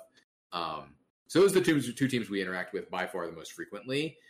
There's also some like kind of lower level interactions with other teams like Maps and Modes, for example. We definitely interact with some, the team that works on like ARAM and stuff like that on Wild Rift, and some of the other teams as well. Some of the teams that do the around game stuff, like around game content, like events and things like that. We interact with them, kind of in a minimal way, because events don't typically have a huge impact on systems and balance, but there is a little bit of crossover there where, sometimes we want to be aware of what they're doing or something like that, right? Champions tend to work with them more frequently because they try to line up their champion releases with events and things like that. But there's a little bit of overlap there, even if it's just partially because we work with champions so much. And this is a little outside the scope of what I was thinking about talking in this conversation, but I'm interested to know, and you can stop me if this isn't something that you have experience in or are interested in talking about, but is it intimidating, or is it hard to work on a game like Wild Rift that has such a strong basis on another game, on League of Legends PC, and then make these sort of like differences, like, because Wild Rift, like we said earlier, is a very different game than PC League. Do you find that it's difficult to really make those changes to end up being a different game, or when you see changes on PC League, you're like, okay, maybe we should do something like that? So I can tell you for sure that some designers can struggle with this. I don't think that I personally am one of them, but definitely there can be some people have definitely had some crises in the past where they're like, oh, are we sure that this is actually better than just copying whatever PC did here or whatever, right? And then, like, you can see this in the original design of the game, right? A lot of the items are like literally word for word copies of the PC versions, and things like this, right? You look at like the original Umbro Glaive, for example, and it's like that item has had no place in Wild Rift, and that's why I removed it. But they copied the original thing word for word from Wild Rift, and I'm sure that they were questioning whether that was the right thing to do at the time. But that's what they did, right? And yeah, this can definitely be a problem for some people.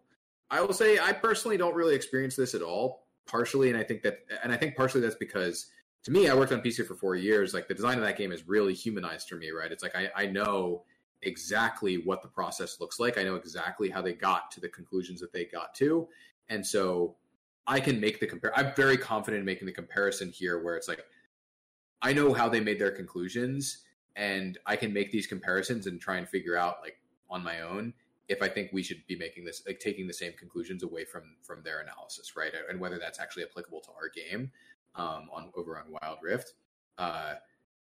It's definitely something where I think I am very different from most people that work on Wild Rift, where at this point, a lot of the original Wild Rift designers did come from PC, but at this point, most of them don't, right? Most of them are from other games, or even from outside of Riot previous to working on Wild Rift.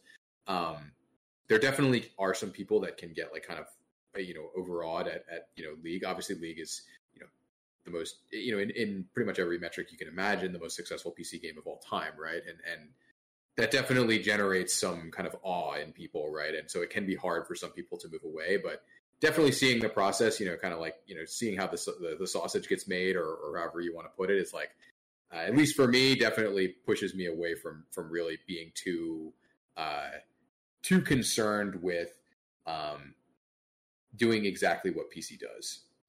And then sort of flipping this question on that on the head, do you think it's difficult from a player's perspective to come in, if you have experience with the league, do you think it's difficult for them to come into a game like Wild Rift and sort of see that dissonance between the two games and realize that this is a very different game?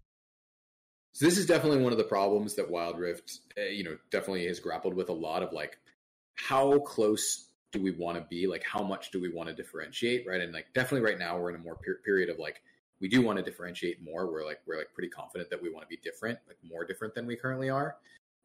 That's why, you can see that over the course of 2022, right, this year, we've made a lot of changes that have significantly deviated the gameplay, right? The new enchants, which are completely different from PC, the new runes, which are, a lot of which are quite different from PC, all this sort of stuff that we've done with our items, which is often very different from PC.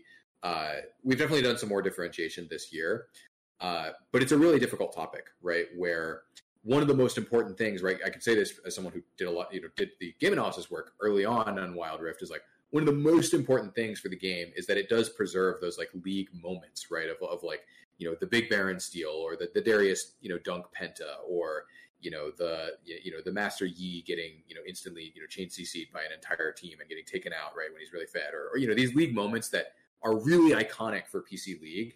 It is really important we preserve these, and we don't want to get rid of them, right? We don't want to make this just the same as every other mobile MOBA out there. We want to have these big, hype league moments.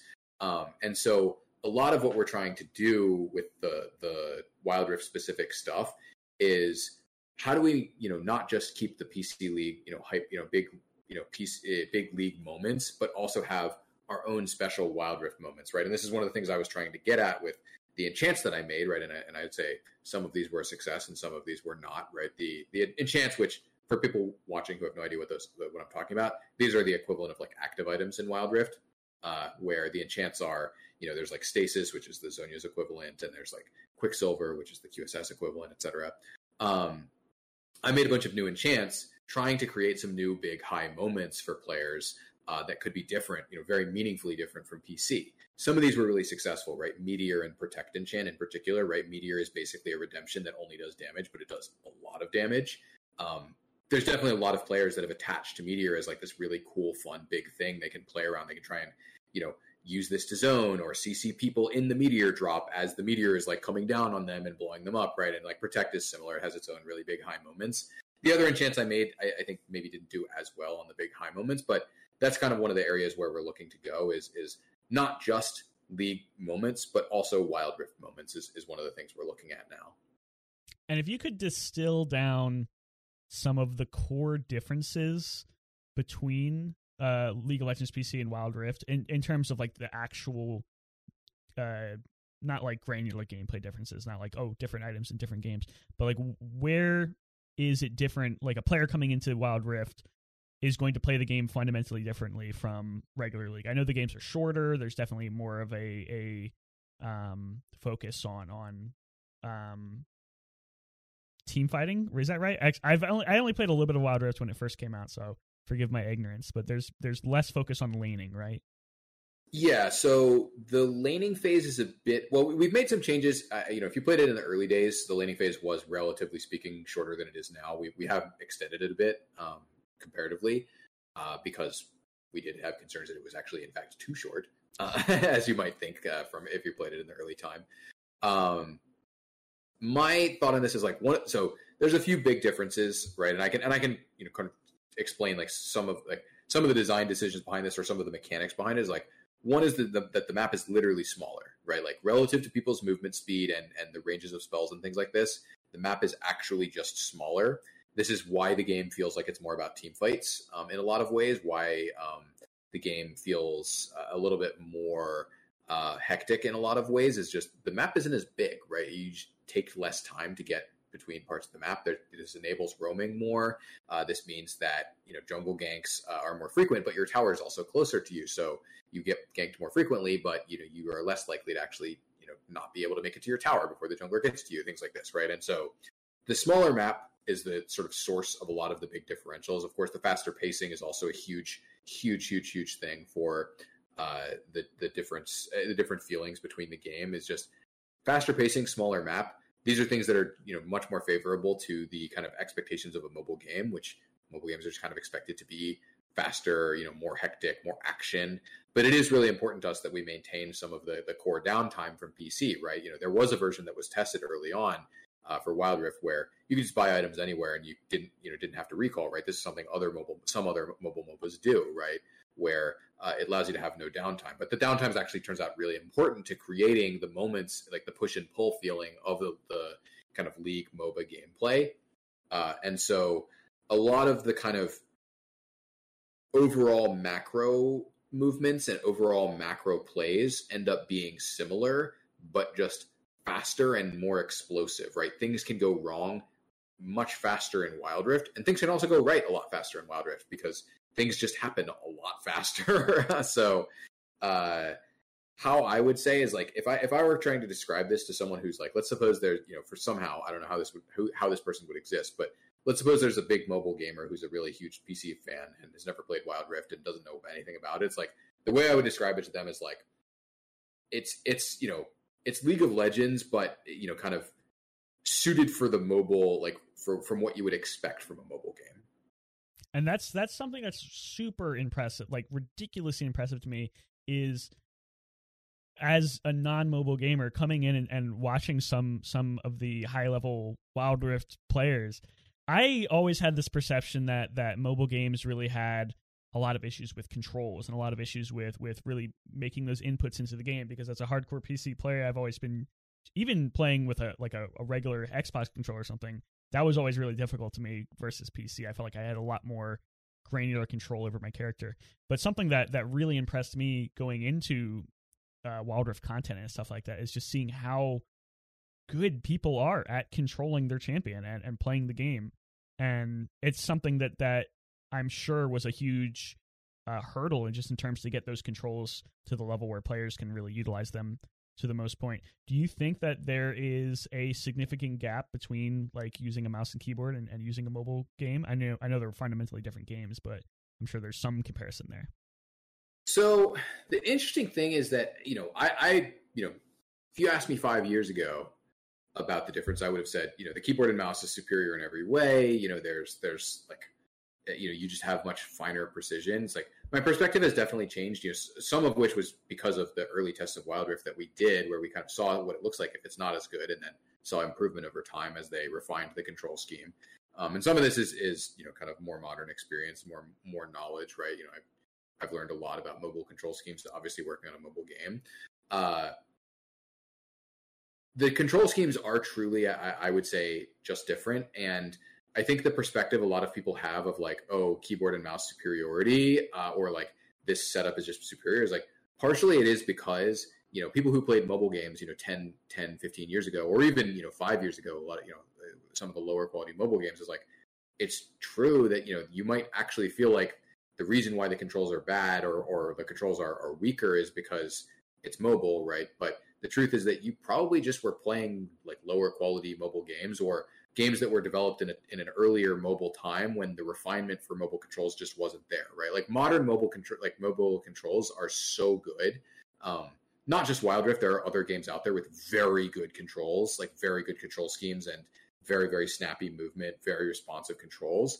And ultimately the differences come down to Wild Rift offers you much better, like much finer control over your actual like movement, right? Like the comparison of being able to, essentially like move a joystick to move in any direction at any time, with perfect precision, essentially, is actually, I would argue strongly that this is actually much better control over your personal position than what PC has, which is you click the ground and you go there, right? This requires very strong pointer precision to constantly be, repositioning and moving, right? Because it's not like you're using your mouse to control the movement directly of your character. You're indirectly controlling it by telling it a location to move to, and then your character has to path there, right? There's like a level of abstraction there, which creates some barriers to controlling, like very precise controlling, right? And this is why, for example, this is one of the contributing factors for some people that like to play on like, 800 by 600 resolution, for example, is that this means that you can have you more easily keep your cursor close to your character and have less have less cost to doing so, right, et cetera, right? And there's lots of things there, right? The thing that Wild Rift does worse, I think the most notable thing it does worse is precise control targeting locations of spells, right? You can see this with things like Singe W or Gragas Q or Gragas R. It's like in League you point your mouse to location and that is the place where your spell will go, right? Spells that have both X and Y coordinates are, I think, generally a worse experience in Wild Rift because the game doesn't deal well with two-dimensional placement at the same time, essentially, right? It does really, really well with one-dimensional placement, right? Skill shots like Ezreal's Mystic Shot, for example, or Ezreal Ultimate or whatever, right? It's like you just flick it in a direction and then you're good to go. But when you have to not just choose a direction that you're sending it, but also a distance, that's where the Wild Rift controls are a bit worse off, and that's why some spells in Wild Rift are different in this way, right? There are some differences in some champion kits where there are some location-targeted spells that are either more generous or less powerful or carry different parts of the kit or different parts of the power budget of a champion in Wild Rift, because the precision location targeting just for two-dimensional spells is just not as good. But your personal positioning is better in Wild Rift, and this is why I actually think like the movement in Wild Rift, like if you look at like pro level movement in Wild Rift, even though Wild Rift is a much newer game, I actually think the pro level movement is like comparable to and even better in some situations than PC pro level movement, even though PC's been out for over 10 years at this point and people have had a long time to refine this, because the controls do have a level of abstraction that prevent you from directly manipulating the exact positioning of your champion, right? Whereas Wild Rift does have that exact positioning manipulation because you can just move your character wherever you want in whatever direction you want at any time. That's really funny that you say that, because coming into League of Legends about over 10 years ago now, I had only really ever played games that had controlled with like that granular level of movement, WASD. And coming into League, you're like, oh, I have to click to move my character. That's so weird. And nowadays, that's just that's secondhand to me because I've been playing League for so long. But you mentioning that really immediately brought up that thought, because when you think about it, you do have a better control scheme, especially with the joystick versus WSD, because WSD is kind of awful for just like total granularity. Some people would say like, oh, you could do WSD and get similar effect on PC, but it's like there is a difference between being able to move in 4 directions versus being able to like and obviously it's actually 8 because you can take two at the same time, right? But there is a difference between that and being able to literally move in any direction, right? With one full degree, like full freedom in Wild Rift, right? So there's a difference for sure. There. And you mentioned something about the placement spells. If you, and I promise I'll stop making so many League to PC to Wild Rift comparisons because I'm sure you're sick of them. But if you weren't coming from a game like PC League, do you think they would be in the game of Wild Rift? Do you think they have a high priority place in there, or would you fundamentally change abilities like that to really not have a place in the game because of the control difficulties? Place for some of these, I think they would probably be a lot less frequent. I think you'd probably see like ultimately stuff like Gragas Ultimate is just like that's just a cool spell, right? Like that's a very interesting spell. But you have to fight the controls a little bit, and I think maybe there might be some interesting modifications that you could make to it if you didn't want it to be like an exact precision XY location marker.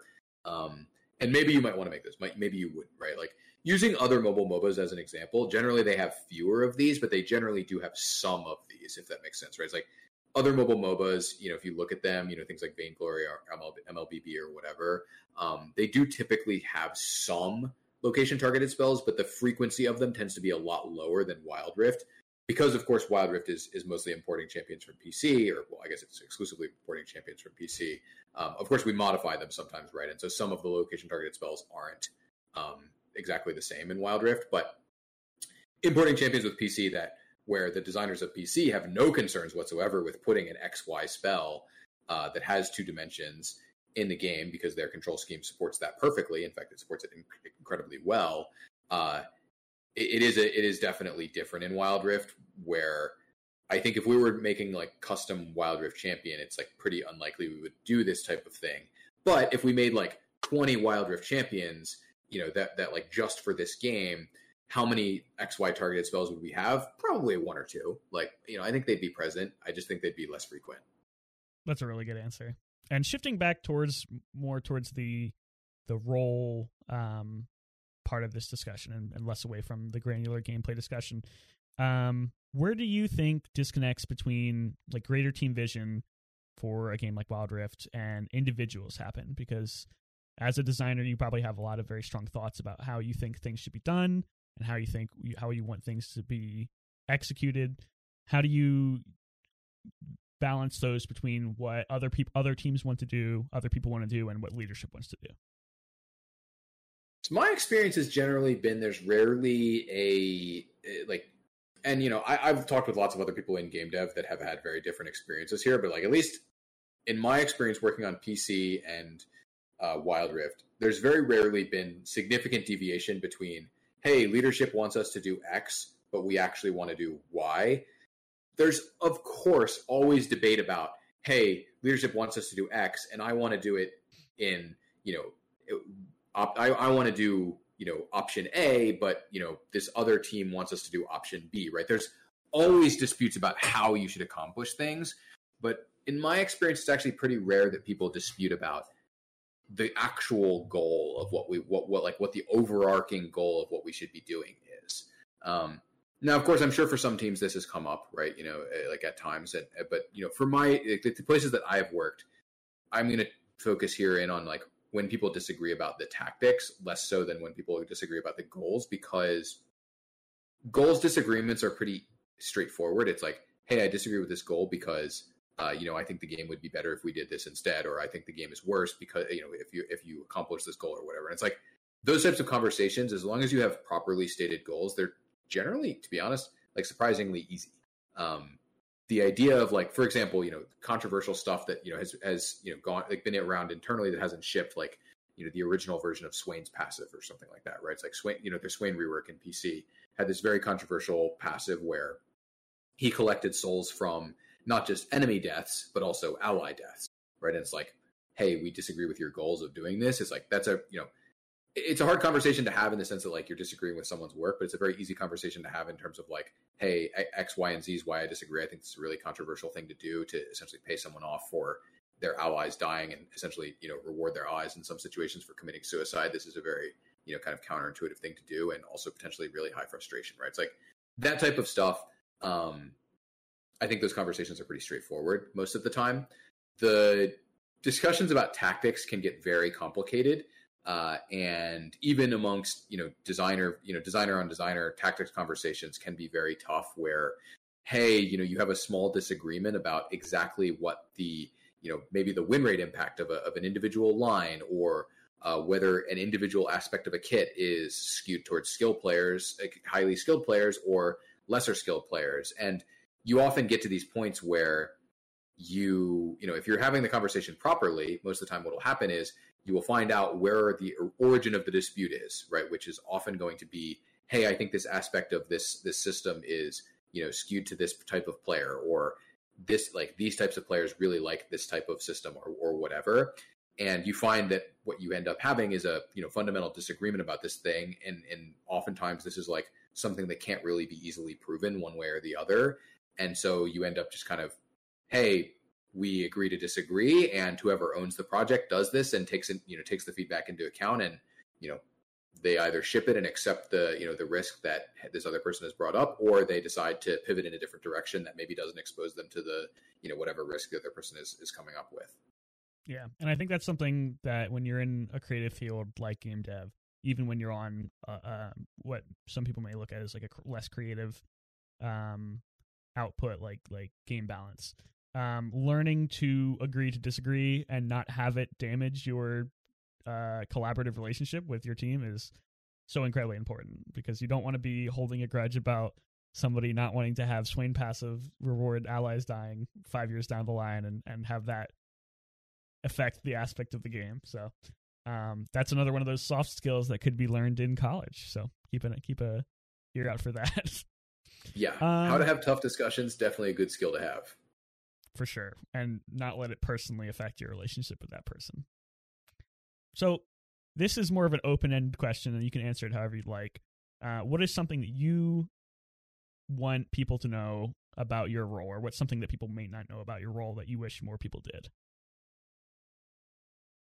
I think the biggest thing that, like, when I interact with people, the like biggest expectation people have that I personally find to be like kind of annoying when people assume this is my personal opinion on balance doesn't have like, or my personal experience with balance doesn't have nearly as big of an impact as people think, right? Like, you know, this is a classic when you have Riot in your name and you're just playing in a random game, which is part of the reason why I both in Wild Rift and in PC, I have all forms of chat disabled, right? Team chat, all chat, they're all off.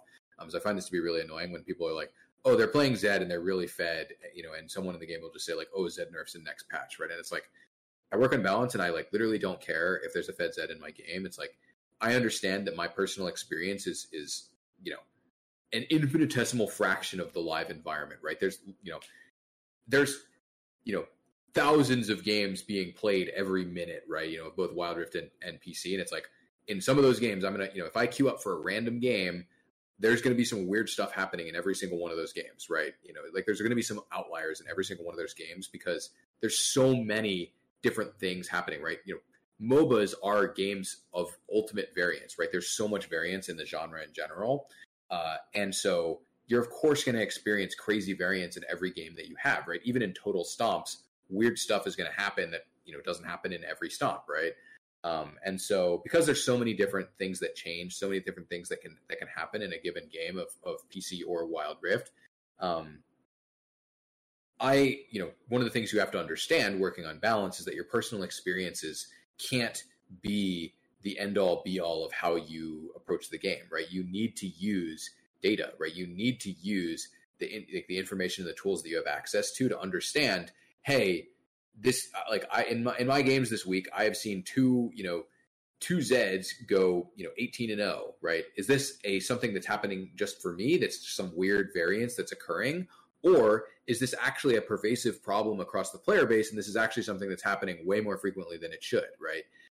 And getting an understanding of like where the divergence of your personal experience versus the reality is, that is something that is really critical to do a good job as a balanced designer that I don't think really many people have a good concept or understanding of. Yeah, and I think I can share that frustration just from the outsider's perspective, looking in and just seeing people sort of just immediately qualify sort of this emotional decision making based on emotional decision making on these changes, whereas like, do you really think these people are so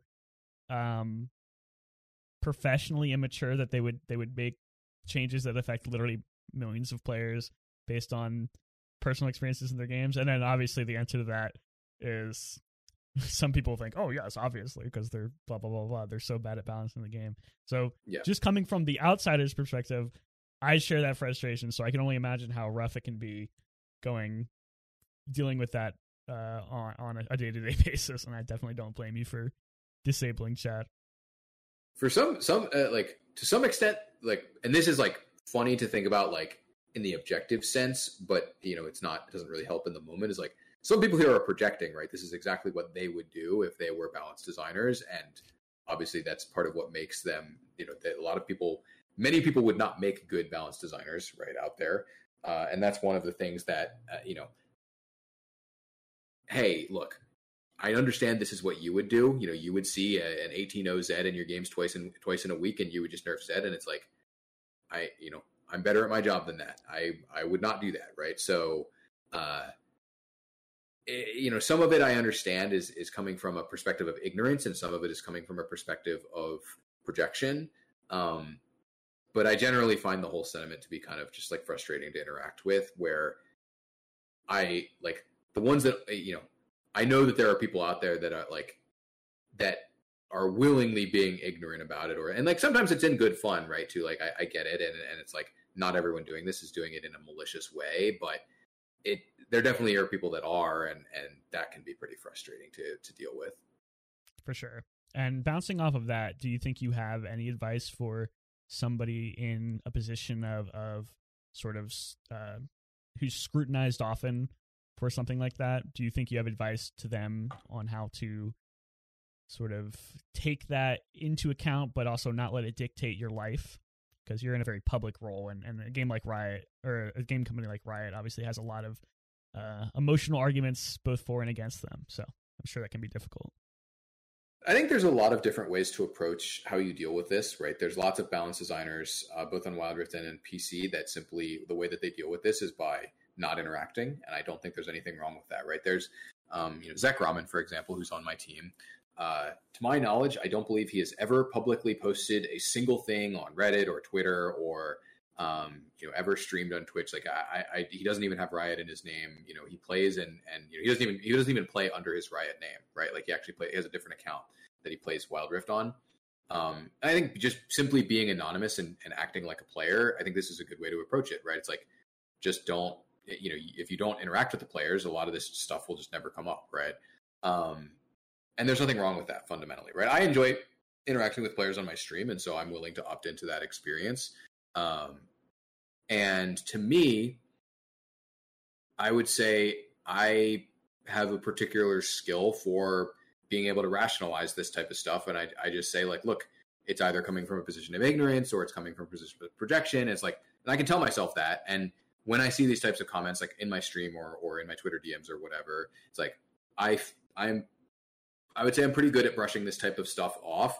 For whatever reason, I find it frustrating when I see this type of stuff when I'm playing the game, which is why I disable the chat. And I think that's probably because I am putting so much of my focus on playing the game, and I find this type of thing to be distracting. But outside the game, I don't tend to have too much of a problem with it. So the rationalization and like being able to make sure that you understand, like at a deep level, not just that you say this to yourself, but that you actually believe. It's like you have to legitimately understand. It's like, this is not how things work. Like, they don't understand, and they are, generally speaking, acting from a position of ignorance. And the best thing I can do for them is either to educate them or to ignore them, right? Those are really my only options. And just like understanding that and like to a full degree, I think is really important to being able to, if you want to interact with players in this, or interact in these type of tough situations with people who are going to be ignorant about the decisions that you're making, it's pretty essential that you fully realize that they are coming from a position of ignorance. And on a more positive note, coming from that sort of vein, what interactions do you find like actually provide constructive feedback and like things that you feel like you can use to make the game better? And how would you recommend that people form those thoughts if they were to interact with you? So my personal experience has been the most helpful thing that I get out of player interactions is not really understanding like what players even want, or what players think that they want, or what players are looking forward to, but actually just how players view the game. Like, this has been for me the most like important thing I've been able to get is, how do players understand the game? When they look at this item, what do they think about, right? When they look at this, situation, what is it that they're thinking? This has been extremely helpful for me as a designer and just generally as someone that works on games, of like getting a better kind of read into the player's mind, or like a look through their eyes. That has been the most useful thing to me. And like, honestly, it's also the most fun part, I think, of working. I mean, I guess hearing about players' anticipation for the future or their excitement about the current game, that's also really fun too. But I think it is really fun trying to like climb inside the player's head and like understand what it looks like what the game looks like to them, which is very different from the way that I see the game, right? It's like inevitable. Working on the game is going to warp the way that you view the game. You cannot look at it the same way as a player. And so the most important thing for me interacting with players is always to be able to get that kind of unbiased perspective of, how does this player see the game, right? How do they look at this system or that champion or this, this situation or whatever, has always been the thing that I have valued the most in player interactions. That's awesome. That's really good to hear. I love asking questions like that, because for people who are in a more public facing role, I'm sure that the vitriol and the negativity can be overwhelming. So I like to sort of shift the focus towards some of the positives and kind of see where you actually can get some benefit out of that wall of stuff coming at you. Yeah, for sure. And I'll say like, I would say in particular, like I've been pretty impressed. Like I've been doing these Twitch streams, these review streams of Wild Rift patches for, at this point, over a year. I've been really impressed with how positive in general, like not to say that I've never gotten any negative comments on my stream, because I certainly have, but like how positive in general the stream is about the game, especially relative to like my Reddit account and like my Twitter account, where, you know, I've gotten death threats on both of those, you know, and I'm like, you know, not just death threats, but like I've gotten a lot of like very negative messages, like people that are just very down, or people who are very, very like, you know, some real vitriol or whatever that they're spewing at me. But the Twitch stream in particular has been a real kind of like beacon of positivity for me personally, at least, which has been really awesome for sure. And that's one of the reasons why, you know, I set out originally to try and just interact with players generally. The stream was one thing I tried, and the stream is the one thing that like I still, every patch, I make sure that I set aside time to stream, and I make it work. Even if my schedule is really awful or I'm sick or whatever, I make it work because that has been really awesome. And interacting with players on my stream has been really awesome. Yeah. And I actually had this on the show notes and I completely forgot to mention it. I wanted to plug your stream and your Passionate Rundown. So go ahead and tell all the people out there where they can catch you and what they can expect.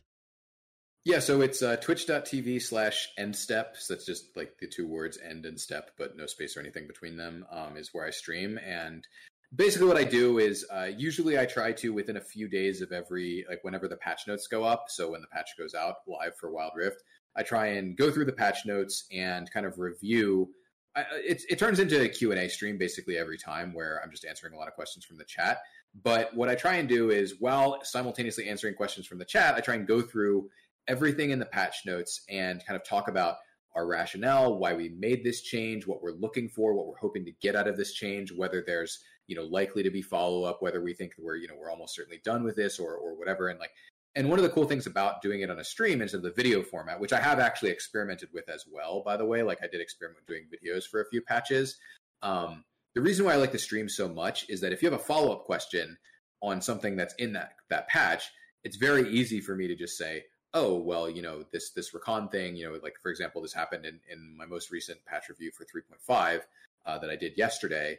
You know, people were asking questions about Rakan, where we changed Rakan's Q range, right? You know, his Gleaming Quill range. People were asking questions about like, hey, you know, what is this? You know, what are the implications of this for support versus mid lane, or all these sorts of different things about the champion. And it's like a lot of the time, it's just stuff that I would not have really known. That was something, you know, that was a particular aspect of it that people were interested in. And I can very quickly and easily add that to my answer, my response, which is really awesome. Which definitely doesn't work out in the video format, where it's kind of just like static and it's just kind of like the answer that you get is the answer that you get. So that's one of the things I really like about the stream. And yeah, like I said, it's just twitch.tv/endstep. And if you really want to find out when I'm doing those streams, it's a little bit inconsistent because I try and make sure I do them for every patch, but I don't always have time the same day that the patch notes drop. So my Twitter is actually, let me make sure that this is true. It's on stream right now at Riot Endstep. Oh, excellent. Thank you for having it. I actually didn't even know what my own Twitter handle was. So yeah, so it's at Riot Endstep. And that's, I generally announce like, hey, I'll retweet the patch notes and say like, hey, I'm going to stream like this day, or I'm going to stream later today. And then at least try and give a general idea of when I'm going to be streaming. Although, again, you know, I try and make sure that I do a stream for every single patch notes, which can get a little bit hectic with the schedule. So I don't always have like an exact idea of when I'm going to be streaming. Yeah, I can definitely understand that. And it's so funny that you bring up like the ability to interact with people on your stream and sort of answering these questions. A lot of the times, like all the streams kind of turn into a Q&A. When I originally started Dev Dive with a good friend of mine, Larry Colvin, who used to work at Riot as well. He bounced around. He was a few roles, but he was on the production team, or the art production team. And one of the real goals of the show was to sort of open up people's perception of game dev in general, and writers in particular, and really provide more of a humanization of these people, because I think we started back in 2017 or 2018. This was kind of before Riot or streaming was really a thing. There may have been a few, like I think Freak streamed and a few other people, but there really weren't that many people in game dev at Riot who were doing this sort of interaction. And back then it was like a lot more rare and valuable to have people come on the show and kind of just discuss this kind of thing, because it was sort of a black box, a game studio like Riot, where there was a lot of communication on forums like Reddit and maybe YouTube if you're lucky, but that sort of very personal individual Q&A was quite rare. And over the past 4 or 5 years, it's been really, really awesome to see more people at Riot and more people in general in game dev sort of really reach out and branch out and make that community outreach a priority for them. And I know that's a double-ended stick a lot of the times. I think that ends up ending up with a lot of negative experiences for people, but I think it has evolved the community as a whole to be hopefully more respectful towards these people and really understand that there are humans behind these decisions, and saying things at those humans affects them. So that's something that I've loved to see over the years, and it's really opened up my perspective on game dev as a whole as well. Yeah, for sure. Right. And I think, just to speak a little bit more than that, like I think one of the people I'd like to thank in particular for really like giving me the idea that this could be a long-term thing was actually Mortdog, right? Like Mortdog obviously took this to a whole other level than everyone else, right? You know, definitely magnitude wise, like he is, leaps and bounds, like, not just one level above, but like many levels above the level of interaction he's doing with the community than anyone else at Riot. But that definitely is one of the things that kind of inspired me, or like, kind of convinced me that long-term, doing, game dev streaming was something that I could do. And hopefully, when I started doing this, I was hoping, hey, I could invest a little bit less time than Mort and try and get, a lot of the value. And I think as far as the dev interaction side of things goes, I think I did that pretty well. Yeah. And for those of you who are interested, we've actually done a show with Mortdog in the past. I think it was 3 years ago. It was pretty early on in TFT, like set 3 or 4. So if you're interested in that, go ahead and listen. It's a really good show. He's got such great insights into both TFT and the creative aspect of being a content creator, while balancing being such a strong driving force for that game. So definitely give that a listen if you're interested. So getting back slightly on topic, do you have any goals that you've set for yourself in the future in terms of your professional life and your personal life? So we're going to do some really long-range callbacks here, and remembering that I'm not super great about setting long-term goals here. And yeah, I mean, that's just true, right? Like I always thought, when I joined Riot, I was like, yeah, I'd like to be a game designer, but I didn't really put a ton of effort, immediately into, hey, I want to learn game design, or I'm going to go take game design coursework or whatever. Right? It's like I kind of incidentally made my way into pretty much every position that I've ever been in my life, basically, in that I generally don't like push super hard. Like there's not that many things that I'm pushed super hard for, right? It's like, I think the only example is like in the moment of like when I was, when I saw this position, for Wild Rift game design open, I did push really hard for it, right? I went extremely hard, right? I could tell you like the weeks leading up to the interview and like doing the interview process and all that stuff, I was going really hard on doing my research and making sure that I like kind of rounded out everything that I could know, or everything that I could interact with that I thought would give me a better shot and like improve my skills. But that didn't really become real for me until I saw the role itself. And I thought, hey, this is like kind of perfect for me. Going to the actual question here of like, do I have any goals? I think kind of similar to a lot of the things I had when I, kind of a lot of things I've talked about here, previously. It's like, I have some general like ideas of like, hey, things that I'd like to do, but, not things where I'm like, I am actively working towards doing this thing literally right now in every second of my life, right? It's like, generally speaking, one of the things I want to do at some point is work on some games in another genre, right? I've worked in game dev for 5.5 years, and I've worked on 2 live service MOBAs, right? I do think it would be interesting to see what else is out there. Maybe even try like something that's really different, like a PvE game, like something that's not competitive, right? Is that something I'd like more? I'm not sure, right? I've never tried it. I think generally like working on a different type of game, generally working in really different environments. Like again, a non-live environment, right? Some game that's not actually currently live, because I've never done that before, really. I think those are some general thoughts of like things I would like to do, but I don't know if I'd necessarily call them goals, but just things that like, yeah, that sounds like it would be really interesting if I could make that happen. I think we share a lot of the same philosophies there, because I also, whenever I ask, I work at in education technology, and whenever I get asked like, oh, what are your goals? Like, where do you see yourself in 5 years? Which I hate that question so much. Yeah, I'm not a fan. I'm just like, maybe doing this, maybe doing something else. I'm very much fly by the seat of my pants. So it's good to hear that other people can share that philosophy and still be successful in their roles. It's very inspiring. So transitioning into more of the key takeaways and wrapping up the show, because we've been here for quite a while and I've taken up enough of your Sunday evening. Sort of summarizing what we've been talking about, what are some of the skills and habits that you focus on and you recommend other people focus on who want to get into a similar role in game dev? I think the biggest thing I would call out from dealing with a good number of people who are trying to get into game design in particular, the biggest deficiency I think I see, or like the biggest area where I think there's a lot of room for improvement, is understanding other people's perspectives, right? This is a classic where a lot of people that get into that are interested in game design, what they actually want ultimately is to make games for themselves, right? There's nothing fundamentally wrong with this, right? It's like, I mean, it's kind of a selfish reason to get into game design, but I mean, pretty much every person who wants to do work is doing it for like somewhat selfish reasons, right? There's nothing wrong with that innately, right? But it's also wrong from the perspective of how many game designers are there that even work on the same game for a super extended period of time, let alone a game that perfectly aligns with their own personal interests, right? It's a very small percentage, right?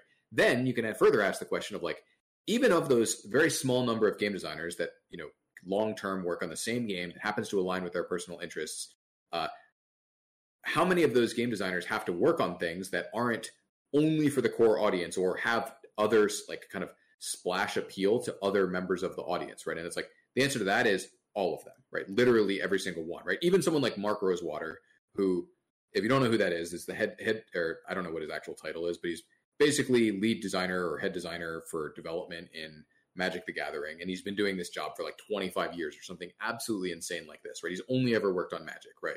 This guy is absolutely like, a long-time legend, right? It's like, this guy invented player psychographics for Magic that he doesn't belong to be able to better design cards for different players besides himself, right? This is a critical thing you are going to have to do as a game designer, is you're going to have to understand why other people play games, what makes them interested in a game, even if your plan, which by the way, generally will not work, even if your plan is to only work on like one specific type of game, one specific game that really appeals to you, there are going to be different people in the audience, right? That aren't the same exact, don't have the same exact desires as you, right?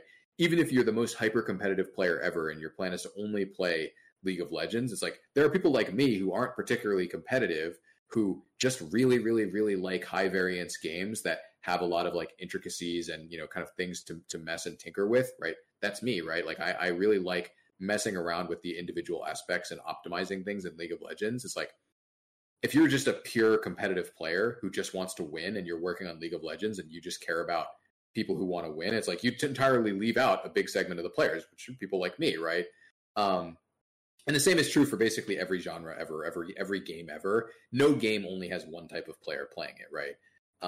Only like one type of desire that it's appealing to. And so understanding why other people play games is incredibly, incredibly important to be a good game designer. And so what I would recommend practicing, getting into the habit of, is trying to empathize and understand other people and understand why they play games, right? A good example here is like when I was growing up, I love playing, all the classic video games, right? The Pokemons, the Smash Bros, the Ocarina of Times, right? And like my brother just basically played Madden.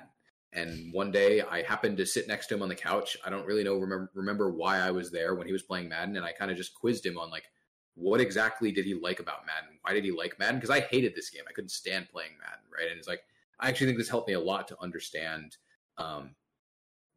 like the differences between people and like what people were playing video games for. Was he wasn't playing for the same reasons I was. That's why he liked Madden, and he didn't like playing Ocarina of Time, right? And understanding those differences and pursuing the understandings, or like pursuing the reasons why different people like different games or don't like different games. That is what I would highly, highly, highly recommend to people getting into game design, because I think it's, number one, the most important skill, and number two, I think it's also the area where people tend to be most deficient, in my experience, getting into game design. Yeah, I think I 100% agree with that. The example you gave with Madden just resonated so hard with me. I'm like, yeah, I just don't understand how people can sit down and play sports games or even like driving games for like 10 hours a day. That's crazy to me. But it is important to really understand where those people are coming from and what they want, because they're also gamers, so it's in there. Next question: if you could go back to the college days, to the classic 2015 amateur scene, what have you wish you had known back then? Like, what would you have done differently?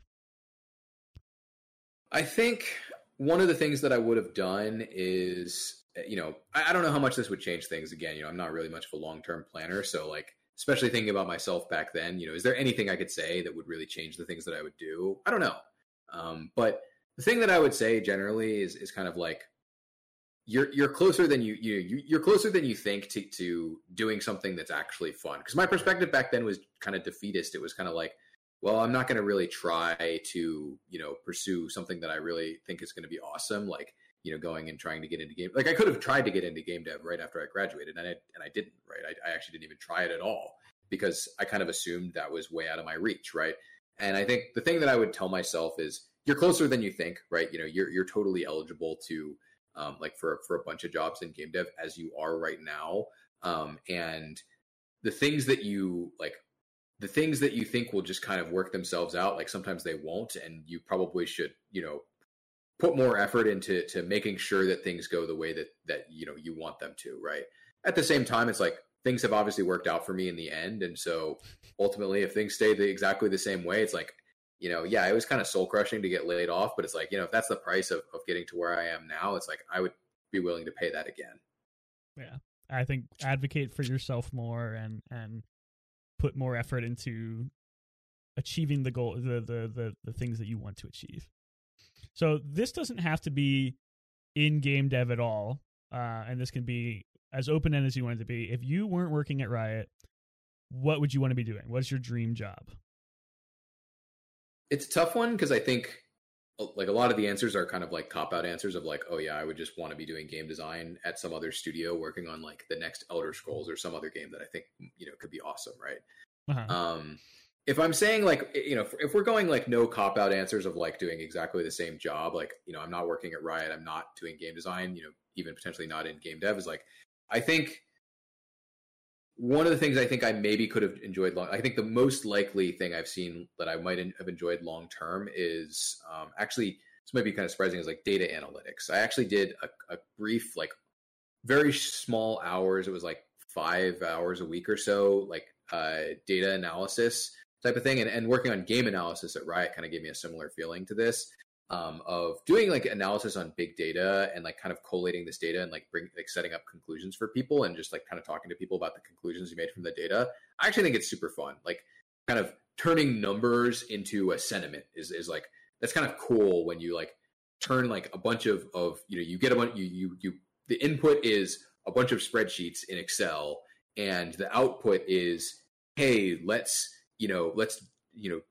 double down on this aspect of the business, or like go harder on this thing. Is like, I think that's actually really cool. And like, it's kind of cool to see that like transformative output of like this type of like numeric information into like strategic information. Is like a really cool space personally. Like, at least for me, is something that I really like. And I think that is one of the things that kind of kept me interested in the game analysis team for 4 years, is that it is very similar to the type of thing you're doing. And so that might be something else I could have done long-term and been happy with that, I think. That's an awesome answer. And I definitely wasn't expecting something like, oh, I'd want to be a fisherman, or I'd want to go and work on plumbing or something. But it's always really interesting to see people's answers to that question, because it can vary so wildly between, I wouldn't want to be in this field at all, I want to do something completely different, or I want to, like you said, I want to do exactly what I'm doing now, just in a different role or a different company. For sure. And finally, no limit here. You can plug as many people as you want. Who are some people that inspire and motivate you to be better at what you do? I think just the big hitters here. I think like people that I work like in terms of people that I work with right now. I think number one, Roguefool is just an incredible designer. He's a champions designer on Wild Rift. He helped me out a ton when I first joined Wild Rift, and I found like the way that he works and approaches things to be incredibly motivating, and the way that he kind of like tirelessly is always working for what's better for the player is really motivating. I think thinking back to some of the designers that I used to work with, or some of the people in general that I used to work with, I think Xenogenic, who I guess you can look him up on Twitter if you want. It starts with an X. He's been on the show as well. Yeah, he's incredible. I think absolutely incredible designer. He has this really incredible skill of presenting a goal, even if it seems ridiculous, and then kind of showing everyone how you're going to achieve that goal, right? With the Nunu rework and the Mordekaiser rework, where he kind of said, hey, with Nunu, we're going to make this snowball rolling character, and we're going to figure this out. And it's like, and he kind of led you on this design journey, right? I found that to be really inspiring. And same thing with Mordekaiser, where it was like, we're going to the Death Realm, and I don't know how we're going there, and I don't know exactly what it does, but that's where we're going. And, kind of same thing where he took us on this like design journey, and it felt like we were kind of all not only, fully in the loop and understanding of everything he was doing, but also like kind of on the journey with him, which was really cool. That's like those, I think, in terms of people that I've worked with, I think those are the two big inspirations. And I think it's in terms of someone who like has no idea who I am and I've never worked with or have any thought that we would ever work together, is like, I think Mark Rosewater, the design, he did a designer of Magic, or whatever his job title is these days.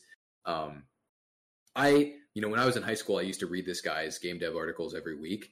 And, I never really had any thought of like, oh, I'm eventually going to be I'm going to be a game designer just like Mark Rosewater in the future or anything like that. It's just like, this is just something that I thought was really cool that I read. And then, nowadays this guy's put out like 300 plus hours worth of podcasts. And I've listened to like probably 100 hours worth of his podcasts just because they're so interesting. Right. And it's like, this guy I found is really inspiring. He just makes a crazy amount of content. He does a crazy amount of design. I think he does a crazy good job. And I think the guy is just all around incredible. And I find the whole thing to be really inspiring. Like the whole story of like how he got into game dev and, became the head, like the lead designer for Magic and doing all this stuff. It's like, it's really inspiring.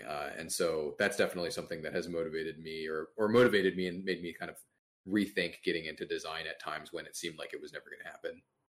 For those who aren't familiar, do you know what his podcast is called off the top of your head? Drive to Work. I think it might have an exclamation point. I can check right now. If you look up Mark Rosewater, Drive to Work podcast. Yeah, that's the first. It's recommending the podcast. Yeah, you can find the first. The first three links are all links to the requisitions of the podcast. So yeah, I highly recommend if you're someone who is looking to learn about game design, especially if you play Magic. I would highly recommend listening to some of his podcasts and reading some of his articles. And in general, I would say if you want to get into game design, one of the games I would top 3 games I would recommend learning is Magic the Gathering, because not necessarily just because there's a lot of reasons why I would recommend it. One is that Magic has preserved history. It has 30 years or so of preserved history of like, you can literally see how they used to do design and you can still play the old sets, right? You can still play the older versions of the game, which is very different from video games, typically speaking, right? But also because the most free game design content that is out there made by one person is definitively made by Mark Rosewater, and he makes his content about Magic the Gathering because that's the game that he works on. So yeah, if you want to get into game design, I highly, highly, highly recommend learning at least the rules of Magic the Gathering so you can fully understand what Mark Rosewater is talking about in his articles and stuff. And that definitely helped me out getting into game design. So check out Drive to Work. All right. I think that's pretty much it for what we got here today. I want to thank Nick for coming on the show, making some time on his Sunday evening. Check him out on Twitter at RiotNstep, and if you want to watch his Twitch streams on the Wild Rift Rundown patches, it's at twitch.tv/nstep, right? Yep, that's it. Anything else you want to plug on there? No, just thanks for having me, and everybody who's listening. I guess thanks for watching or listening or whichever one they're doing. I guess since this will be audio format later, but it's currently visual. Yeah, thanks everybody for taking the time to listen to this or watch this, and yeah, I think that's pretty much it for me. For sure, yeah. And if you want to watch live, we're live theoretically Sundays at about 5 p.m. PST. That time may change. Follow me on Twitter at Ben DePiero, or you can just follow the podcast Twitter at DevDive Podcast if you want to know the more granular specifics on when the show's going to be and what's going on. If you can't catch it live, but you still want to watch the video, you can check out my YouTube channel, youtube.com/Nighthawk20,000. That's 2 with 5 zeros. I think it's 4 zeros. 20,000. It's on the Twitter links. You can find it there. We do all the VODs there if you want to watch the visuals. And if not, we're on every single podcast audio platform: Spotify, Google Podcasts, Apple Podcasts, Stitcher, Anchor, all sorts of stuff. Just look DevDive up there. I think we're the first one there. If not, it's the one with the blue logo. And you can always listen to us. We've got a lot of great episodes, about 32 now. Really good episodes from game designers, game dev, people from all walks of life, all philosophies, and even some non-game dev people if you're interested in that. So give us a follow on any of these platforms. Give us a rating if you want. It helps out the show. I just like doing this for fun. I'm not really looking to make this professional, so it doesn't really matter to me. As long as people are enjoying it, that's all I care about. Thank you so much for listening, watching, or whatever way you're consuming this content. I really appreciate you. You guys make it all worth it. Thank you so much.